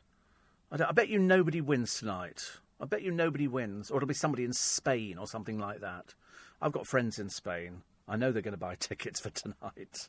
That's always my worst thing, isn't it? When you think, oh, it should be ours. I know it's not. It's called Euro Millions. But I always think to myself, oh, perhaps it should be us. Can you imagine the excitement of sort of just checking, and then you go, oh, it is me. It is me. What would you do with it? I think actually the shock would mean that you wouldn't do anything, actually. You'd be sort of sitting there going, and somebody's saying, but you've got 167 million. You go, yeah, but I don't know what to do first. Do I give money to my brother? Do I open up the Coots bank account? Because it is down the road from me in the Strand. Well, down the road from here, and I could go and use that one. Or I could go to Drummond's. It's all part of the same thing. Phil Vickery says, I'm always welcome at their place. He says, you don't want to slum it, though, do you? As long as you do crispy roast potatoes, Phil, you know me. I'm happy with crispy roast potatoes. I'll do anything like that. Steve, you know that saying normally comes in threes. In the space of 2 weeks, I was caught on a yellow junction box, not blocking. My back wheels were on, mainly because somebody had pushed in, forcing you to stop, or people don't move... Oh, I hate people who don't move closer. That drives me mad. But that's the trouble is, if you're in that junction box, that's automatic. That's an automatic ticket. That's really, really difficult. And Steve, in keeping with commercial media, how come with your charity drive you haven't got a really challenging question to answer? Questions that Mr. and Mrs. Kipper of Boston, Lincolnshire struggle with, like, what do you call the big ball of fire that rises in the morning? Says Dave. What colour is the sky? They always ask there's supposed to be an element of skill to these competitions. How they've been allowed to get away with it, I don't know. I'll give you a clue. Bridge over the river. The answer would be Kwai, and their answer would be Danube. People come up with the daftest thing. Sunday in the Park with... Somebody did that once. It was that there was a show at the National called Sunday in the Park with George, Stephen Sondheim. And somebody said to me, I said, Sunday in the Park with... And they went, Gloria Hunniford? I always wanted to tell Glo that that's what somebody said. She was the answer to a competition, but in fact she wasn't. She wasn't really. But you're quite right. What colour is that big ball of fire that rises in the morning? Well, what colour is it? And also, what do they call it? I think it's called the sun. But people get it wrong. Like the other day, we were giving away a car, do you remember? And somebody texted in cat. A lot of people were getting very panicky. Dear Steve, I love my cat. I'd rather you didn't come round and claim it. And I was going, we're not touching your cat, I promise you. It's a car. And a very nice car it is, too. And somebody could... Oh, it's non-stop this morning. Boss makes the best roasties. I've been cooking for 40 years, can't get anywhere near hers. I told you last year, both my brother... And my godchildren's family made the best roast potatoes. 2 really good roast potatoes. I love my roast potatoes at Christmas. And now I don't have a halogen oven. I'll not be eating roast potatoes myself at home this year. It'll be mashed potatoes. But I think 2 Christmas dinners is enough for anybody, don't you? I get excited about it, though. It's funny, isn't it? I just wander around garden centres that have got Christmas decorations up. I'm waiting to be drawn. Sometimes Christmas decorations call to you. Steve, they call out to me. And I walk in there and I go, oh, I want one of those. And I think, where am I going to put it? I was telling somebody the other day about, I've got this lovely, it's like a Christmas tree with little trains that run round on each different level. Darren was very excited, because he hasn't got one. And I said, I've got loads of these sort of things. Anything that looks fancy. If I had enough room, I would literally have an entire room full of Christmas things. I've got a lovely thing, which is a music box, with little figures playing bells. And they play the Christmas carols. And it's really lovely. and I don't know what to do with it. I gave one to my brother. I bought two, because I'm like that. I think if I like it, my brother's going to like it. My poor brother, every year I go down and go, oh, not more stuff. And so he has to get it all out. So when I go round at Christmas, I can go, where is that thing I bought you? Phil Vickery says, I think you're a closet elf. Nothing closeted about it. I'm just an elf. I did actually dress up as a sort of a Santa Claus thing. I think you'll find it on YouTube. Steve Allen and his Christmas grotto, I think, which we did for Five Cup. They built me a grotto with, I think, 50,000 lights in it and a Christmas tree. And the cameramen used to take it in turns to dress up as the Christmas elf and sit at my feet. I think it's on YouTube. I'm pretty certain, actually. Steve Allen's Christmas grotto. I was looking at it a short while ago, going, do you know, I've still got all the lights from that and all the little decorations on the tree that turned round and did things. Are you finding it? Oh no, sorry. You looked fairly intense then. Fairly intense. You're listening to a podcast from LBC. Apparently, says Dave in Beckenham, there's nothing wrong with Hayes in Kent as far as the houses and trees are concerned, but the borough of Bromley is full of lowlife. Actually, it's odd, isn't it, that you get different areas of sort of London that people like and people don't like. And that appears to be one of those that... Oh, I've lost my thing now. That people don't like, which is very odd. What have we got here? Quickly. Find some more of these texts and emails, which I'm trying to get through as many as possible today. It's not easy, actually. Sometimes I'm backwards and forwards, left, right and centre. My mum, says Phil Vickery, used to make a Christmas cake every year. And on top... the same Christmas tree, the robin and the leaping Santa. I've still got them. My mother did exactly the same. She had the cake decorations that went on the top. We had two little Christmas trees that looked like toilet brushes. We had a little Father Christmas who'd sort of seen better days, who was on a sledge piled high with stuff like that. And what else do we have? There was something else. I think it's a thing that just said Merry Christmas. And it went on there every year. And after we'd eaten the Christmas cake, she took them off, she washed them, and she put them back in the box for the year after. In those days when people saved that kind of stuff. That's lovely, actually. I like it. Sad news, says Mike, about Tom Petty. He was also in the Travelling Wilburys with George Harrison, Bob Dylan, Roy Orbison and Jeff Lynne. One of their hits, Handle with Care. But I'm trying to think of another one of the Travelling Wilburys. Because I was a big fan of Roy Orbison. Big fan of Roy Orbison. Claire says, sad news about Tom Petty. Always loved his music. I hope you enjoyed those little clips that we had earlier on. Like who updates Wikipedia at this time of the morning? Read Tom Petty. It says he passed away on October the 2nd. Yeah, they'd originally got him passing away yesterday. Then they changed their mind and he came back to life again. And then he's now officially gone. So, you know. Yes, the first thing people do whenever somebody dies, they update Wikipedia, without even getting it confirmed, because anybody can change it. It's not difficult. Dallas says, I go to see Elvis's show every time he tours on screen, and every show's a sellout. Who can sell out venues 49 years after his death? Steve Allen. Always. The Steve Allen shows sell out very quickly, which is always good news, because I've got one coming up at the Hippodrome, and it's on the 3rd of January. And if you want to come along, you go to the Hippodrome's website. It says that the show's at midnight. I promise you it's not. It's at 7 o'clock on the 3rd of January, which is a Wednesday. And it'll just be me and you. They lock the doors. OK, it's safer that way. And go to hippodromecasino.com. All the details are on there.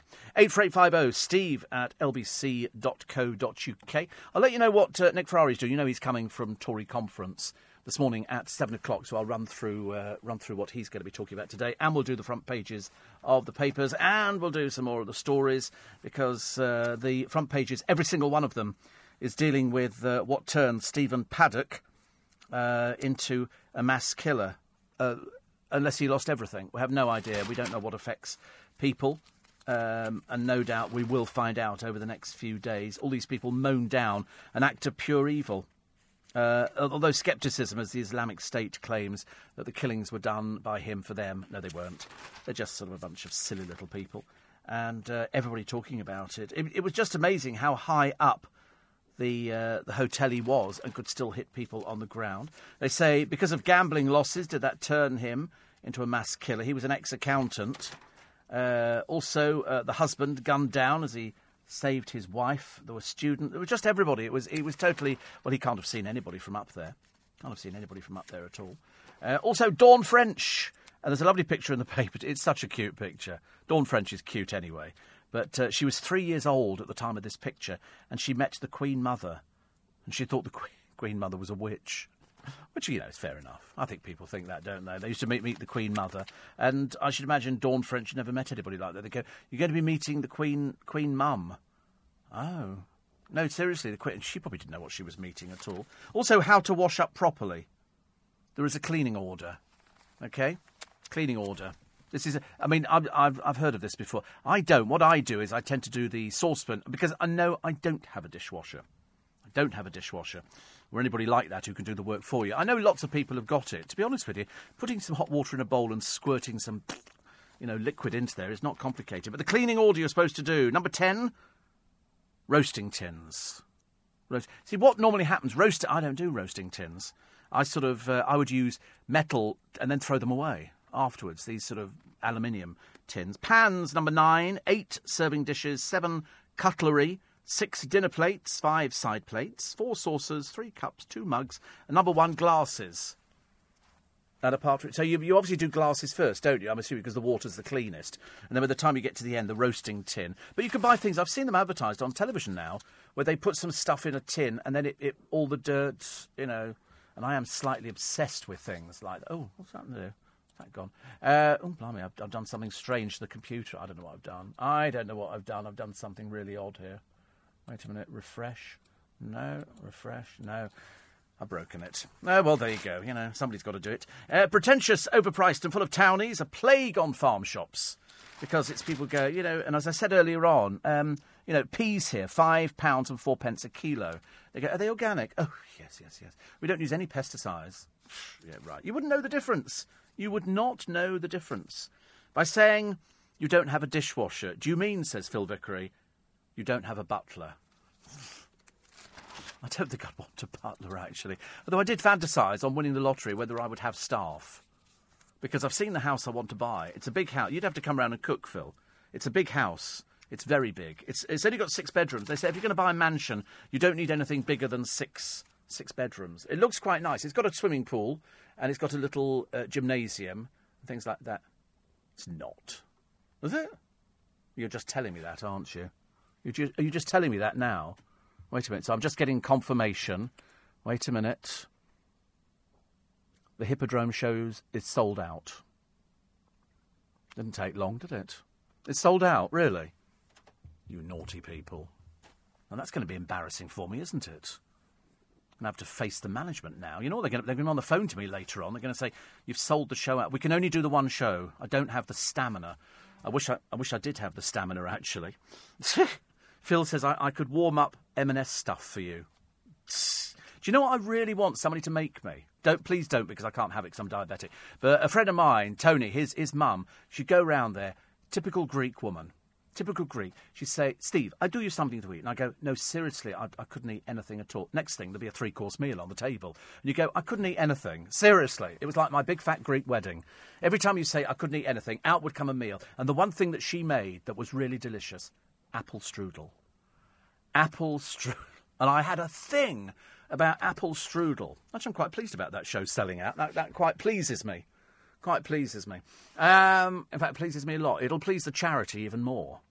They'll be very pleased. So thank you. You sure it's sold out? You wouldn't just wind an old man up, would you? And get me all excited on a Tuesday, of which you cannot buy tickets at the moment. OK, there you go. You cannot buy tickets at the moment. Does that mean it could be the system's overloaded, couldn't it? Could be. He thinks it's sold out.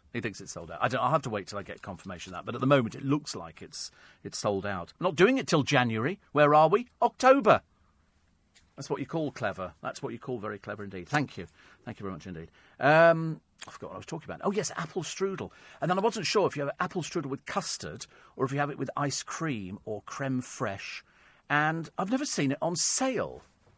You can go and buy puddings now, and they do...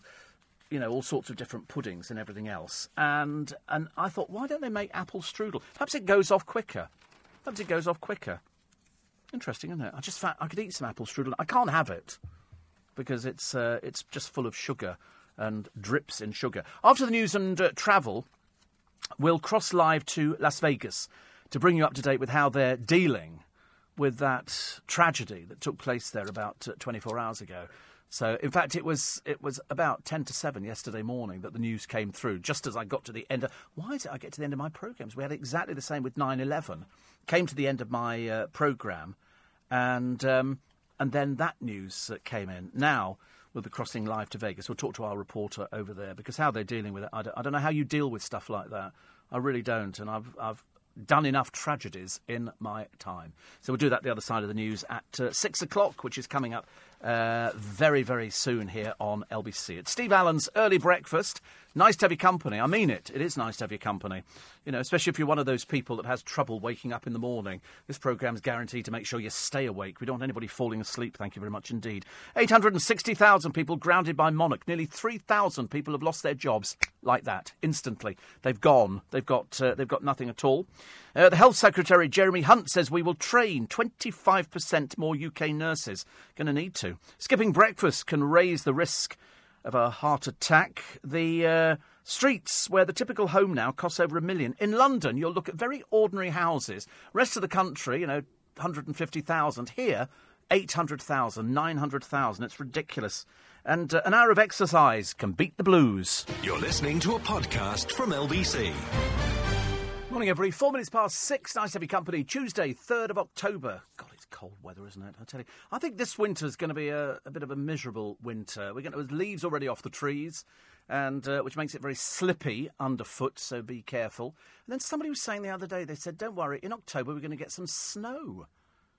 And I said, are you sure we're going to get some snow? And they said, well, it looks fairly likely. I mean, in certain parts of the country, my friend Paul's up in Scotland at the moment. And, of course, out in the Trossachs, they'll be having snow and the Cairngorms and everything else.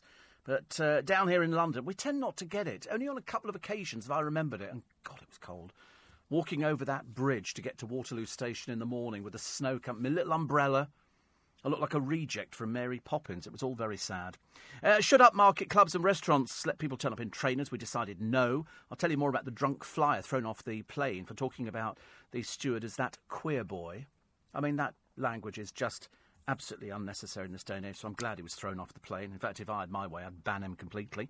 The Daily Mail asking that question, what turned Mr. Normal, in inverted commas, into a mass killer, the US worst ever mass shooting. 59 people dead and more than 200 people injured. Also, Monarch, 860,000 people grounded. It's going to cost $60 million to get the people back from overseas, but you won't be flying back on Monarch. There's no Monarch flights. It's gone into administration, so there's nothing flying out. Your holidays are cancelled. The good news is that many people will get their money back if you've booked it on a credit card or you've done it through a secure site or something like that. There is a very good chance that you will get your money back. Well, the story that leads every newspaper over here in the United Kingdom is the slaughter in Sin City. What turned Mr. Normal into a mass killer? The Sun's headline, Run. Let's speak now to Gabby Hart, who's a reporter at KSNV News 3 TV in Las Vegas. Gabby, good morning. Hey, Steve, how are you? I'm fine. I mean, this is not a good time for America. This is possibly the worst thing that I think we've ever reported. Nobody had any indication, did they? Here is somebody who comes out of nowhere and, for reasons best known to himself, decides to kill 59 people. How's everybody holding up over there? Oh, well, considering what we're seeing here, Steve, is we're seeing the community pull together, people who are from Las Vegas, from the state of Nevada, and also people who are just in town visiting. They were asking for blood donations. They say that within hours of opening the blood banks that they actually met, the quota that they needed. They're saying they're asking people to obviously still continue donating, but they've already reached, the goals as far as food, water, blood donations. So what we're seeing is communities here really coming together and in such a hard time, helping each other. There's a very somber mood, I should imagine, over the city, isn't there? It is. And actually, a little bit earlier today, I was at a convention center here in Las Vegas, and it's being used reception center. So what they're doing, they're having families of victims who had loved ones die or who had loved ones that were injured in this. They're having them come there. They had therapy dogs. They have counselors. They have, a makeshift memorial of flowers that's being set up right in front of the building. And, we spoke with some families there. I spoke with one mother who was at the same concert as her son who died. They were on different sides of the area, though. They were in different sections. And she said that when the gunfire started to ring out, she tried to run toward her son, but a guy actually stopped her and said, "Hey, you can't run toward the gunfire." She said she found out that her son had been shot in the chest and actually killed, and it was very emotional talking to her. And there's people, with 58, 59 now killed. I mean, there's people all over that are sharing their stories, and it's sad. It's an emotional time here in the city. The one thing that we can't get used to over here, Gabby, is how easy it is to get hold of these sort of powerful guns. Because if you look at the pictures of how high up the Mandalay Bay he was, and he could hit people on the ground, these are serious weapons. Yeah, he was on the 32nd floor.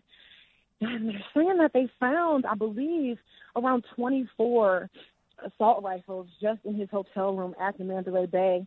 That's a whole nother conversation, when it comes to guns and gun laws and, gun rights. So, what do we know about him? As far as we've been hearing over here, he was not on the police radar or anything like that. He lived on a community, and yet here he is committing a crime. I mean, do we know whether he was a gambler or not, and he'd lost money? That's not confirmed. It's not confirmed that he's a gambler, and police are actually telling us that they're still looking for a motive. They haven't released exactly why. I mean, what would make someone do this? I believe the quote that the sheriff here used, he said, when we asked him what was the motive, he said, it's hard to get inside of the mind of a sociopath at this time. I mean, this is something that no one in their right mind, would do. So we know that he was in his 60s, that he's from the Mesquite area, and he wasn't on police's radar. Officers are saying that his brother even said in an interview that he was a regular guy who must have just snapped. Those were his brother's words. There was a rumour that he was being linked to terrorism, but I think that's been discounted. Police told us that it is not terrorism. They said that is not the case. There's nothing to indicate that this was terrorism. The difficult thing is, as well, he's taken his own life, so we might never get the answers that we seek. Yeah, and I mean, I don't know that, there's any motive right now or answers that could help. Like I said, there's 400 plus people that were injured in this shooting, 59 of them killed. There's still 12 people at the hospital. I'm actually at University Medical Center in Las Vegas right now, and there's 12 people here that are in critical condition. Some of the people injured were off-duty officers. One was an on-duty officer. So just a lot of people affected here, and just a hard time. Is it business as usual in Vegas today, Gabby? I would not say that it's business as usual. I would say that the mood among people here is very, very much people are giving. I went to a drive-thru today. We were in our news truck. They gave us free coffee. Everybody's chipping in, helping each other. People are being a little more kind to each other. They're stopping. I think it's making people appreciate, that sometimes you have to slow down and you really have to enjoy life and be kind to people, when something like this happens. Gabby, nice to talk to you. Thank you so much for that. Gabby Hart, a reporter at KSNV News 3TV over there in Las Vegas. The city that's coming to terms with a terrible, terrible atrocity. And so hopefully as the days unfold and the police try and get a handle on it. Also, how this man was able to get in 20 weapons into his hotel room. Whichever way you look at it, these are high-powered rifles. It's going to look like a high-powered rifle. One you might understand. What sort of security is there in the hotel? Can you just literally walk in? Yes, you can. You can literally walk in to hotels. I've never seen any security on front door. Now, of course, they will step up security. In the same way that if we have an atrocity that happens in London, all of a sudden we step up the security. Over there in Vegas, they will probably do that for a while, and then it will gradually slip back down again. Things go back to normal. Do you check everything? No, we don't. We wait till something happens. Over there, they weren't expecting it. He wasn't on the radar. He didn't appear to have any misdemeanours with the police. He was just a general, regular guy who was in his 60s. He had a girlfriend, and he lived on an estate. It was one of those, they have estates all over Vegas because they're places that people go to retire to. He was an accountant. There was no reason why he should all of a sudden have snapped, but he ended up with an awful lot of weaponry. And they say he might have adapted one or two of the weapons that he had so that he could hit people. I mean, he must have had some idea when he opened the bedroom window. I wasn't even aware you could open windows in these places. So he either must have smashed the window, because every hotel I've ever stayed at in Vegas, they're all air-conditioned, so you don't need to open the windows. In fact, they didn't open at all. But I was looking at a picture on the television a short while ago, and it looked as though the window had been broken.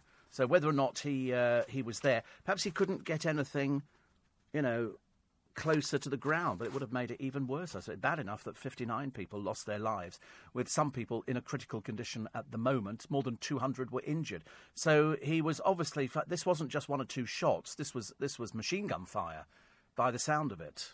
But well, hopefully, when we find a few more answers, you'll hear them on LBC, because answers is what they want over there, and. It is possibly the worst thing that I think I've reported in a long, long while. You can see the look of people on the faces in the front pages of all the papers today, looking bewildered, as a case of, what's actually happened, what's actually gone on. Is it going to continue? They weren't sure. People were running for cover all over the place. Shots were flying over their heads. So, all these people injured. I think the worst. This would have to be the worst UK massacre. I don't think I've heard of a worse one, actually. The revellers plugging victims' bullet wounds with their fingers to make sure. And they were youngish people. They were youngish people here. So it was nothing to do with that. It could have been to do with anything. The papers have called it an act of pure evil. But how will we ever know until we sort of unravel what went on in his mind, which hopefully we'll find out from his girlfriend. An act of pure evil was exactly what Trump has called it. Terrible situation, terrible situation. You're listening to a podcast from LBC. Morning, everybody. It's nice to have your company. 6:20, Tuesday, 3rd of October. Steve, I've stayed at the Mandalay Bay on the 32nd floor. There are no opening windows, says Chris. I didn't think there were. I remember being in a hotel in Copenhagen once, right in the middle of Copenhagen, and the windows opened. Frightened the life out of me. I mean, I'm bad enough with a feeling of heights without having terms like that. I didn't think they did open. I thought they were all... Otherwise, it looked ridiculous, wouldn't it? People hanging their washing outside. Forgive me, Steve. I'm somewhat sceptical, read Jeremy Hunt's pledge to train more nurses. Firstly, where's he going to find people willing to train? Secondly, it takes 3 years to train nurses. So what do we do in the meantime? I'm a nurse. We often work short and always work over our finish time because of the immense amount of paperwork, and we've had a pay cut in real terms. How on earth can you entice people into nursing, says Karen. I don't know. You know me, I'm a huge admirer of the NHS. I have to be. I'm in their capable hands. They're looking after me, and today as well. Most expensive Barbie is, and I haven't seen this one for a little while, actually, it's divorced Barbie, because she comes with Ken's house, Ken's car, Ken's boat, all of Ken's clothes. I wish there was a divorce. You can buy cards now saying congratulations on your divorce. I was thinking of sending one to Katie Price. Just to sort of remind her. Steve, I thought, as it's been some 40 years since we last met, during those years in the 70s when you were at UBN, which if you've read Wikipedia, you'll know what UBN is, the United Biscuits Network, with the likes of Roger Scott and Adrian Love, Nicky Horn, Graham Dean, Peter Young, the rocking rabbi, Dale Winton. I used to bring records into play, says Bernie Cochrane. And if I could persuade the artist to pop in for a chat. So with all that in mind, and of course the main purpose being to raise some money for such a great cause as Globals Make Some Noise, I've booked a couple of booth tickets for your show at the Hippodrome. Thank you. He says, looking forward to a great evening, hopefully meet up with you after all these years. Reckon any greeting between us should be, gosh, you haven't changed a bit. That's the disadvantage, Bernie, with the internet now. Whereas before, it didn't make any difference. I'm always worried when people go, Steve Allen, and I go, I think so. You're never too sure, actually. People didn't say, God, you've aged badly. Because it's always the way, isn't it? Sometimes I see people I've not seen for years and years, and you go, oh, you've aged, but you don't like to say anything. Because what you do is you try and look through what you're looking at. When I say look through, I mean, you're looking at the face going, has that changed? I mean, some people don't change. Some people are very lucky. I mean, I look at early pictures of me, And because of, the amount of time I've been here, I've got lots and lots of different pictures. And I think I've changed, obviously. Although at the moment I appear to be losing weight. Ha! As if. I live in hope. My mum had the Christmas cake decoration, Steve, the tree. We used to put tinsely, a fringe thing around. Yeah, my mother had the fringy thing. It was white, fringed. Phil Rickery says, the reason I can't have that, what do we call that stuff we were making? Which I said I can't have because it's sugary. Oh, blimey, honestly, here we go again. We're having this dreadful period here of not being able to remember certain things. Strudel. That's right, strudel. It's because you've got to make it and eat it, apparently. You can't sort of make it and then sort of leave it. So you have to make it and eat it straight away. It's a bit embarrassing, isn't it? I did like it, but I haven't eaten it for a long, long time. I can't. I really can't. I don't want to make myself ill. Bad enough as it is. My friend says, your perfect Christmas present. I'm sending you one. This is Hark, the biography of Christmas. Paul Carenza. Your perfect stocking filler, says Miranda. I'm going to send you one, says my friend. Oh, that's nice. I like anything to do with Christmas. I'm seriously stupid about Christmas. I'm not that ridiculous that I go cheap and tacky. I like classy Christmas. If I could afford it, I'd have somebody in to come and decorate the tree and do everything else like that. But it never works like that. So that was Tina on the Merry Christmas cake decoration. And Paul says, my wife decorates 4 Christmas trees in our house. It takes her about 5 days. When in the whole 9-foot one in the sitting room, another in the dining room. And it does look bare when we take them all down after Christmas. Yeah, but I sometimes leave them up.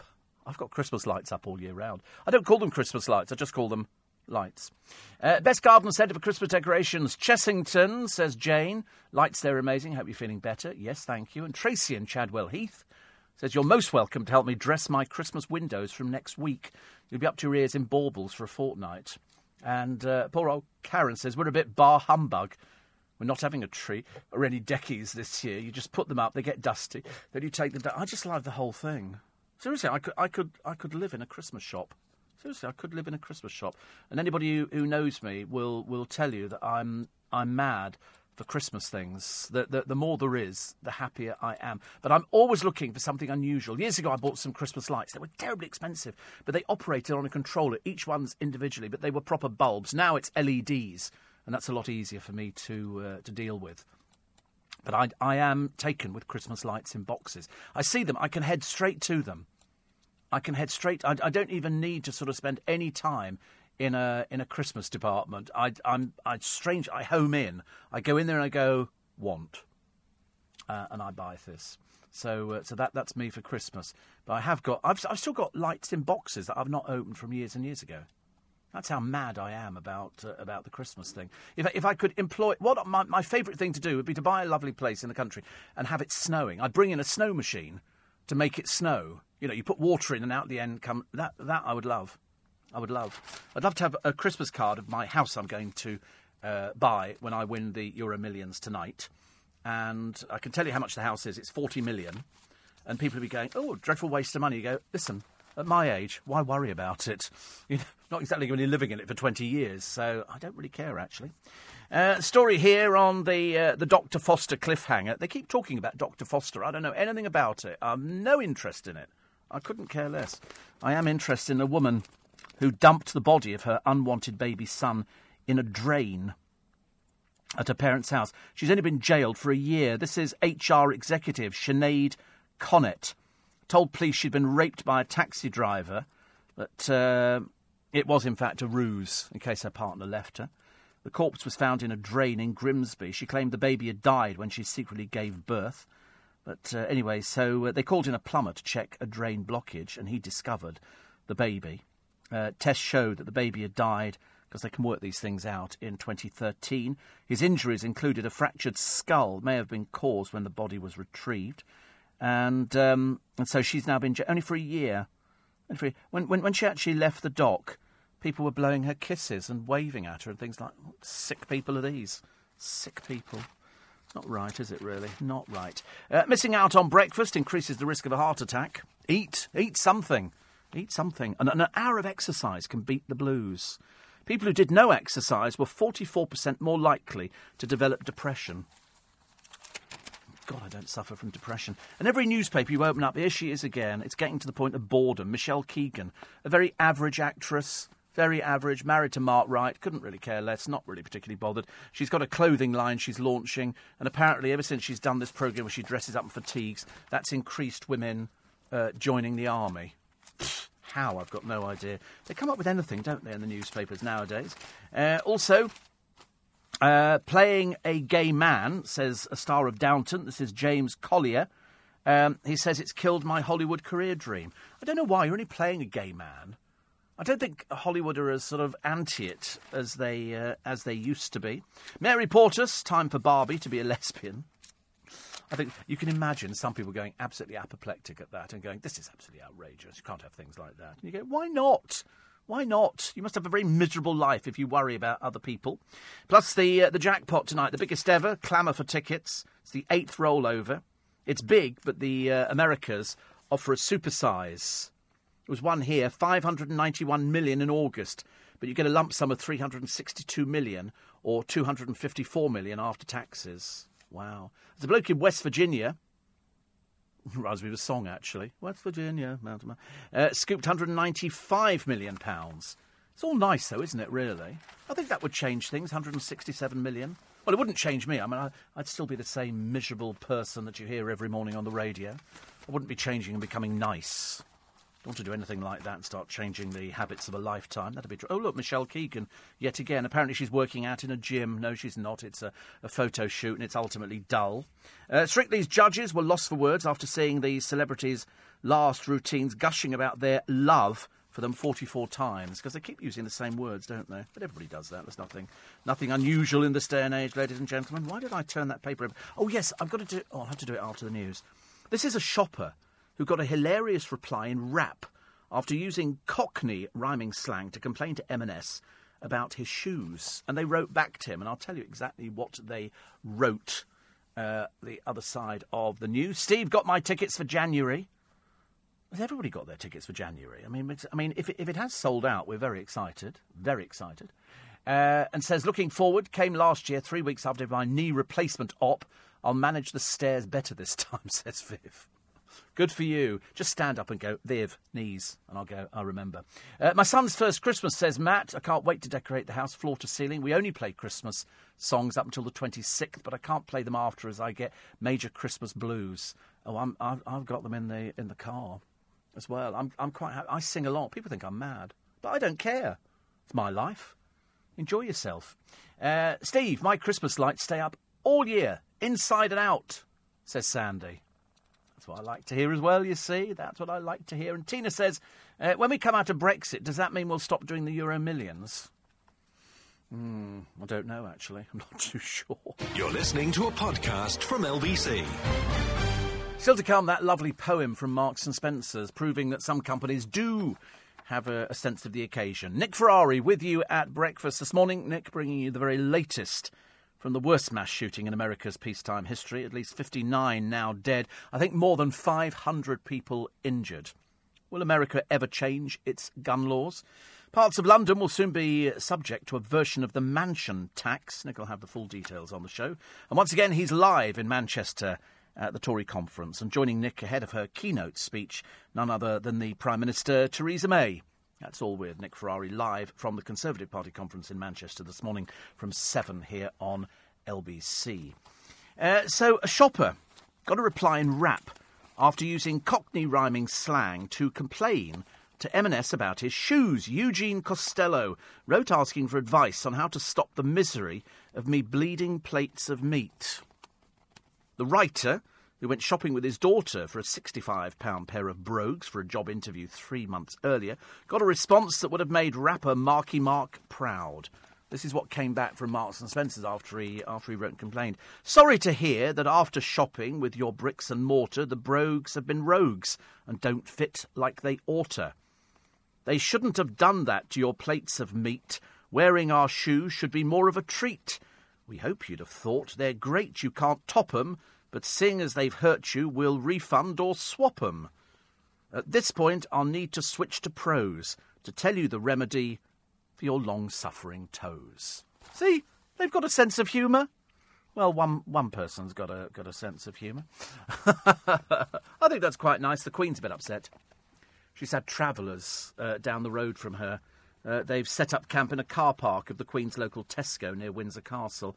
Over a dozen caravans moved in. One traveller set up a workshop welding cars. What's the matter with these people? Are they just completely ignorant of anybody's feelings or anything else? Apparently, kids played with trolleys. Some shoppers were troubled by dogs. Tesco said, we are aware of the caravans. Well, of course you're aware of the caravans. It was so stupid. You must open your eyes a little bit more. They're out there. Do you think the Queen's really... Well, I'm not going down there again. Certainly couldn't be going down there. Also, a Rolls-Royce owner had to climb out of the window of his Phantom, £563,000, after it was swallowed by a sinkhole in the road. This was in China. He'd stopped at a red light, then all of a sudden the road opened up and his car fell in. I've never heard of a car costing that much money. 563,000, blimey. A lot of money, isn't it? A lot of money, ladies and gentlemen. Also, Johnny Rotten. I never liked Johnny Rotten. I always thought he was a bit of a fraud, a bit of an act, you know. The moment he started advertising butter, I kind of gave up on the whole thing. Also, the faulty hotelier jailed for attacks. Any time they get somebody who's sort of a little bit like Basil Fawlty, they go, "Oh, like a faulty thing," and so we all go, "Oh, interesting."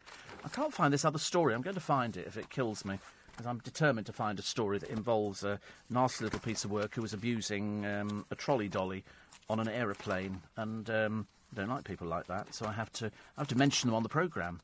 And once I've sort of found them, and I will find this one, take my word for it. I keep reading all these blooming things about how much money there is tonight. The Korean killers, North Korean, they thought it was a TV prank. Yeah, of course you did. Of course you did. Also, it's not in that paper, so which paper would it be in? Which paper would it be in? I shall find it, if it kills me. All the papers are full this morning. This act of pure evil, which is exactly what Donald Trump has said. And pictures of all these young people. It's absolutely terrible. Tom Petty. Oh, here he is. I found him. Let me just read this to you first. This is a guy called Thomas Howarth. He was thrown off an EasyJet flight after abusing cabin crew. The 28-year-old, looking a bit thicker, threatened air stewardesses and told her, "I'll use the F word, headbutt you. He was sentenced to a suspended jail term. What a shame. 120 hours unpaid work and £200 court costs. He's a businessman. Yeah, of course he is. Looking at him, he looks like a plank. He then launched into a foul-mouthed, homophobic tirade and abused the cabin crew. He boarded the plane at Manchester Airport. He was drunk, of course. He looks like an old drunk. And he was removed after he threatened to headbutt an air stewardess. As fellow passengers were being guided onto the aircraft, he said to the air steward, William Compton, "Oi, queer boy, where's my..." Use the F word again, seat. When the cabin manager, Gemma Greaves, intervened, Howarth pushed her out of the way and said, "I'll..." F word again, headbutt you. Police officers were then called to escort him from the flight. What a plank you are. What a silly little girl's blouse. What a silly little person. I'd have had you in prison immediately. We're far too lax in this country. There's a picture of him in the paper today. You know, he doesn't look like he's blessed with height either. Leaving the magistrate court after admitting. So all he gets is... He comes from Rochdale. Bit of an embarrassment, isn't it? 16 weeks jail, suspended for 18 months in order to complete 120 hours unpaid work. It's just, really ridiculous. What a silly little man. Silly, silly, silly little man. But you get people like that on aeroplanes, don't you? People who can't handle their drink. Stick to Ribena in future or something like that. You'd be so much nicer person, but at the moment you're not nice. If you haven't gotten around to getting tickets for my live show at the Hippodrome Theatre in central London in January, I've got bad news. Well, great news for me. Great news for people who've got tickets, but it's bad news for everybody else because the last ticket was sold earlier this morning. But if you still want to go to the Hippodrome and support our charity, Globals Make Some Noise, you can still buy tickets to see Nick Ferrari, interviewed by the former Deputy Prime Minister Nick Clegg, or to see Nigel Farage, telling all about Brexit and appearing on stage with Donald Trump. He isn't going to be on stage at the Hippodrome, I should point out. Just head to hippodromecasino.com. But I'm sorry to tell you that, pleased that my show appears to have sold out, which is lovely, which means that we've raised some more money. And we haven't even got to the end of this week as well, because, as you know, I'm also offering you the incentive to go into my prize draw to win a car. I know. It seems ludicrous, doesn't it, to win a car just for donating a £5. This is a Vauxhall Adam. Comes in white. Unfortunately, you don't have a choice of colour, but I've seen a picture of it. It looks gorgeous. It's got black gloss alloy wheels, and it's got DAB, Bluetooth, air conditioning, wheel on every corner, perfect stability, windows, up and down, all that kind of stuff. It's singing and dancing. And it's thanks to Arnold Clark for that prize. If you want to enter and support our charity, Globals Make Some Noise, you text... So I'm getting indigestion even reading it out now. I'm so excited. You text CAR, C-A-R. That's all you have to write. And send it to 84850. A one-off voluntary donation of just a £5 from every text goes straight to our charity, helping to change young lives. And once you've heard these stories, I know I keep telling you, but I promise you, you'll be so moved. And you think to yourself, it's a £5. It's not even a packet of cigarettes nowadays if you smoke. So you've got till 5 p.m. on the 6th of October to enter. Keep the phone with you. Imagine getting that phone call going, you've just got yourself a car. I'm hoping somebody doesn't then shout a rude word into the telephone. Anyway, standard network rate supply. You need to be over 18. Full driving licence, please. We're playing across all participating stations. And a full list and rules are at lbc.co.uk. So text CAR, C-A-R, and send it to 84850. And so we've had 3 lovely prizes. We've had the holiday to New York for 2 people. We've had sandals in Barbados for 2 people as well, in deluxe accommodation. Everything found, all your booze, your drinks. There's a swim-up bar kind of thing, and all the entertainment and water sports. I mean, for the water sports alone, you'd be paying extra. But that's all included, and 11 gourmet restaurants in Sandals, Barbados. And now a car as well. So just text CAR to 84850. It's just a £5 plus standard networks are replying. But you've got to be over 18 with a full driving licence. I can't let you take the car away if you don't have a full driving licence. And good luck. Good luck. And thank you, incidentally, for buying tickets for the Hippodrome. I think, actually, if you do it early, I said before, if you do it early, then you kind of put it to one side, and then you don't... If you'd left it till later, they would have sold out anyway. People were writing to me the other day saying, where do I find these tickets? Where do I find these tickets? So I hope you managed to get them this morning. If you want to find out more about those trips to New York and Barbados and some other prizes, go to lbc.co.uk and click on charity. You can still enter until Friday. So it's lbc.co.uk. In fact, actually, there's lovely pictures of me on there. I think the Christmas pictures are still up there somewhere if you hunt for them. I'm pretty certain. We went up some years ago. It seems ages ago, but I look as fresh today as I did then. Well, I didn't a few weeks ago, but I do now. And we went to Angels, and they just got all these costumes out. And I just dressed up in lots of different Christmassy costumes, which was lovely. So thank you for that. We will. I'm aiming for a bit of a record this year for raising some money for charity. Front pages of the papers. If you're just waking up, the Daily Star, machine gun massacre. We still don't know why this man did it. This is Stephen Paddock. No idea. There's no indication of whether or not he was a gambler and he lost a fortune. We don't know. He lived on a gated community in a £230,000 house, which is, by their standards, that's about right. Over here, that would be considered cheap. Depending on where you are in this country, it would be considered probably expensive. $750,000 hit by the Air Firm axe. But if you've got, if you paid on a credit card, there's a very good chance you will get your money back. There might be other people who aren't eligible to get their money back. Daily Mail today, pictures. It's the same picture, I think, on just about most of the papers, of concert goers diving for cover and just looking bewildered. What happened? What went on? Because they didn't know where it was coming from. They just know that people were sort of going down in a hail of bullets. 59 people died. More than 500 people were injured. The Daily Mirror have the headline, Slaughter in Sin City. The gunman kills 58, 515 injured. Holiday Brits fleeing as shots fly over their heads. There were also, there's a whole load of Brits over there at the moment who are making an ITV reality show. And Sue Pollard, as you know, is over there, Bobby Crush, loads of other people. They're making a reality show about variety, I think. They're all right. They're okay. They weren't near the Mandalay Bay at all. The Sun this morning, they've got the same, again, people diving for cover. They didn't know where it was coming from. They just know that they wanted to get out as quick as possible. And the headline is Run. And America's Worst Gun Massacre runs over about 8 pages in the Sun this morning. You're listening to a podcast from LBC.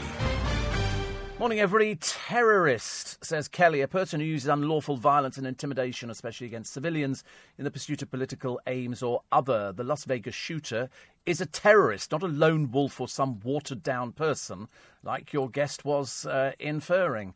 Well, you see, I don't call him a terrorist, because I thought a terrorist, as far as I'm concerned, is linked to a group of people. ISIS have claimed that he's with them, and of course he isn't with them at all. Who knows? He might have had a complete breakdown, could have been anything. Could have been anything. He managed to get 20 guns into a hotel room, though, proving that they need to tighten up either the gun law in America or failing that security in hotels. If you can walk in and get away with 20 guns, how long was he booked in there for? He lives in Vegas, and because you have to fill in all these details. So he lives in Vegas and he books into a hotel. Very odd. Daily Express, an act of pure evil, they've said. They've got a picture of the face of the killer. He just looks like a normal person. But then killers do look like normal people. They don't have the word killer stamped all over them.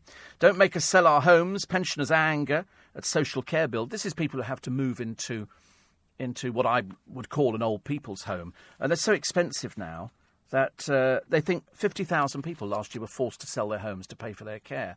And some of them are terribly expensive. I mean, thousands of pounds a month. So unless you own a property, there is a problem. 9 in 10 want to see a solid cap on any contributions from individuals. Because families go, well, we've got to put mum in there because of this. And we don't do what they do in other countries. I'm not saying all of us do this, but we do put people in homes as opposed to taking them into our own homes and looking after people just because they're elderly. Because people need specialist care and stuff like that. But it is terribly expensive. You know, people have to sell houses and homes and flats and everything else just to pay. You know, it's two grand a month would not be unheard of. 3 grand a month would not be unheard of. A friend of mine is paying a fortune for his mother. And she's sort of getting on a bit now. But again, it's just something that's so expensive. So it's nothing new, this story in the Express today. Front page of The Guardian, again, the act of pure evil. Hunt warns Johnson not to open door to Corbyn. First test for Trump's links to the US gun lobby. It is so easy in Vegas. When we went into Vegas and we went to this pawn shop, P-A-W-N, and They had guns there. I think you just have to produce a driving licence or something like that. Producer's grandmother's care home, 3 grand a month. She's 89. I mean, it's good, but it's not exactly amazing. £3,000 a month. And the worst thing is, which sounds really harsh, because a friend of mine works in one of these homes, that if somebody passes away, which people do, literally within 24 hours, there's somebody else in the room. They've got waiting lists for people wanting to go in there. I've said to people, please don't put me in a care home. I don't want to be in a care home.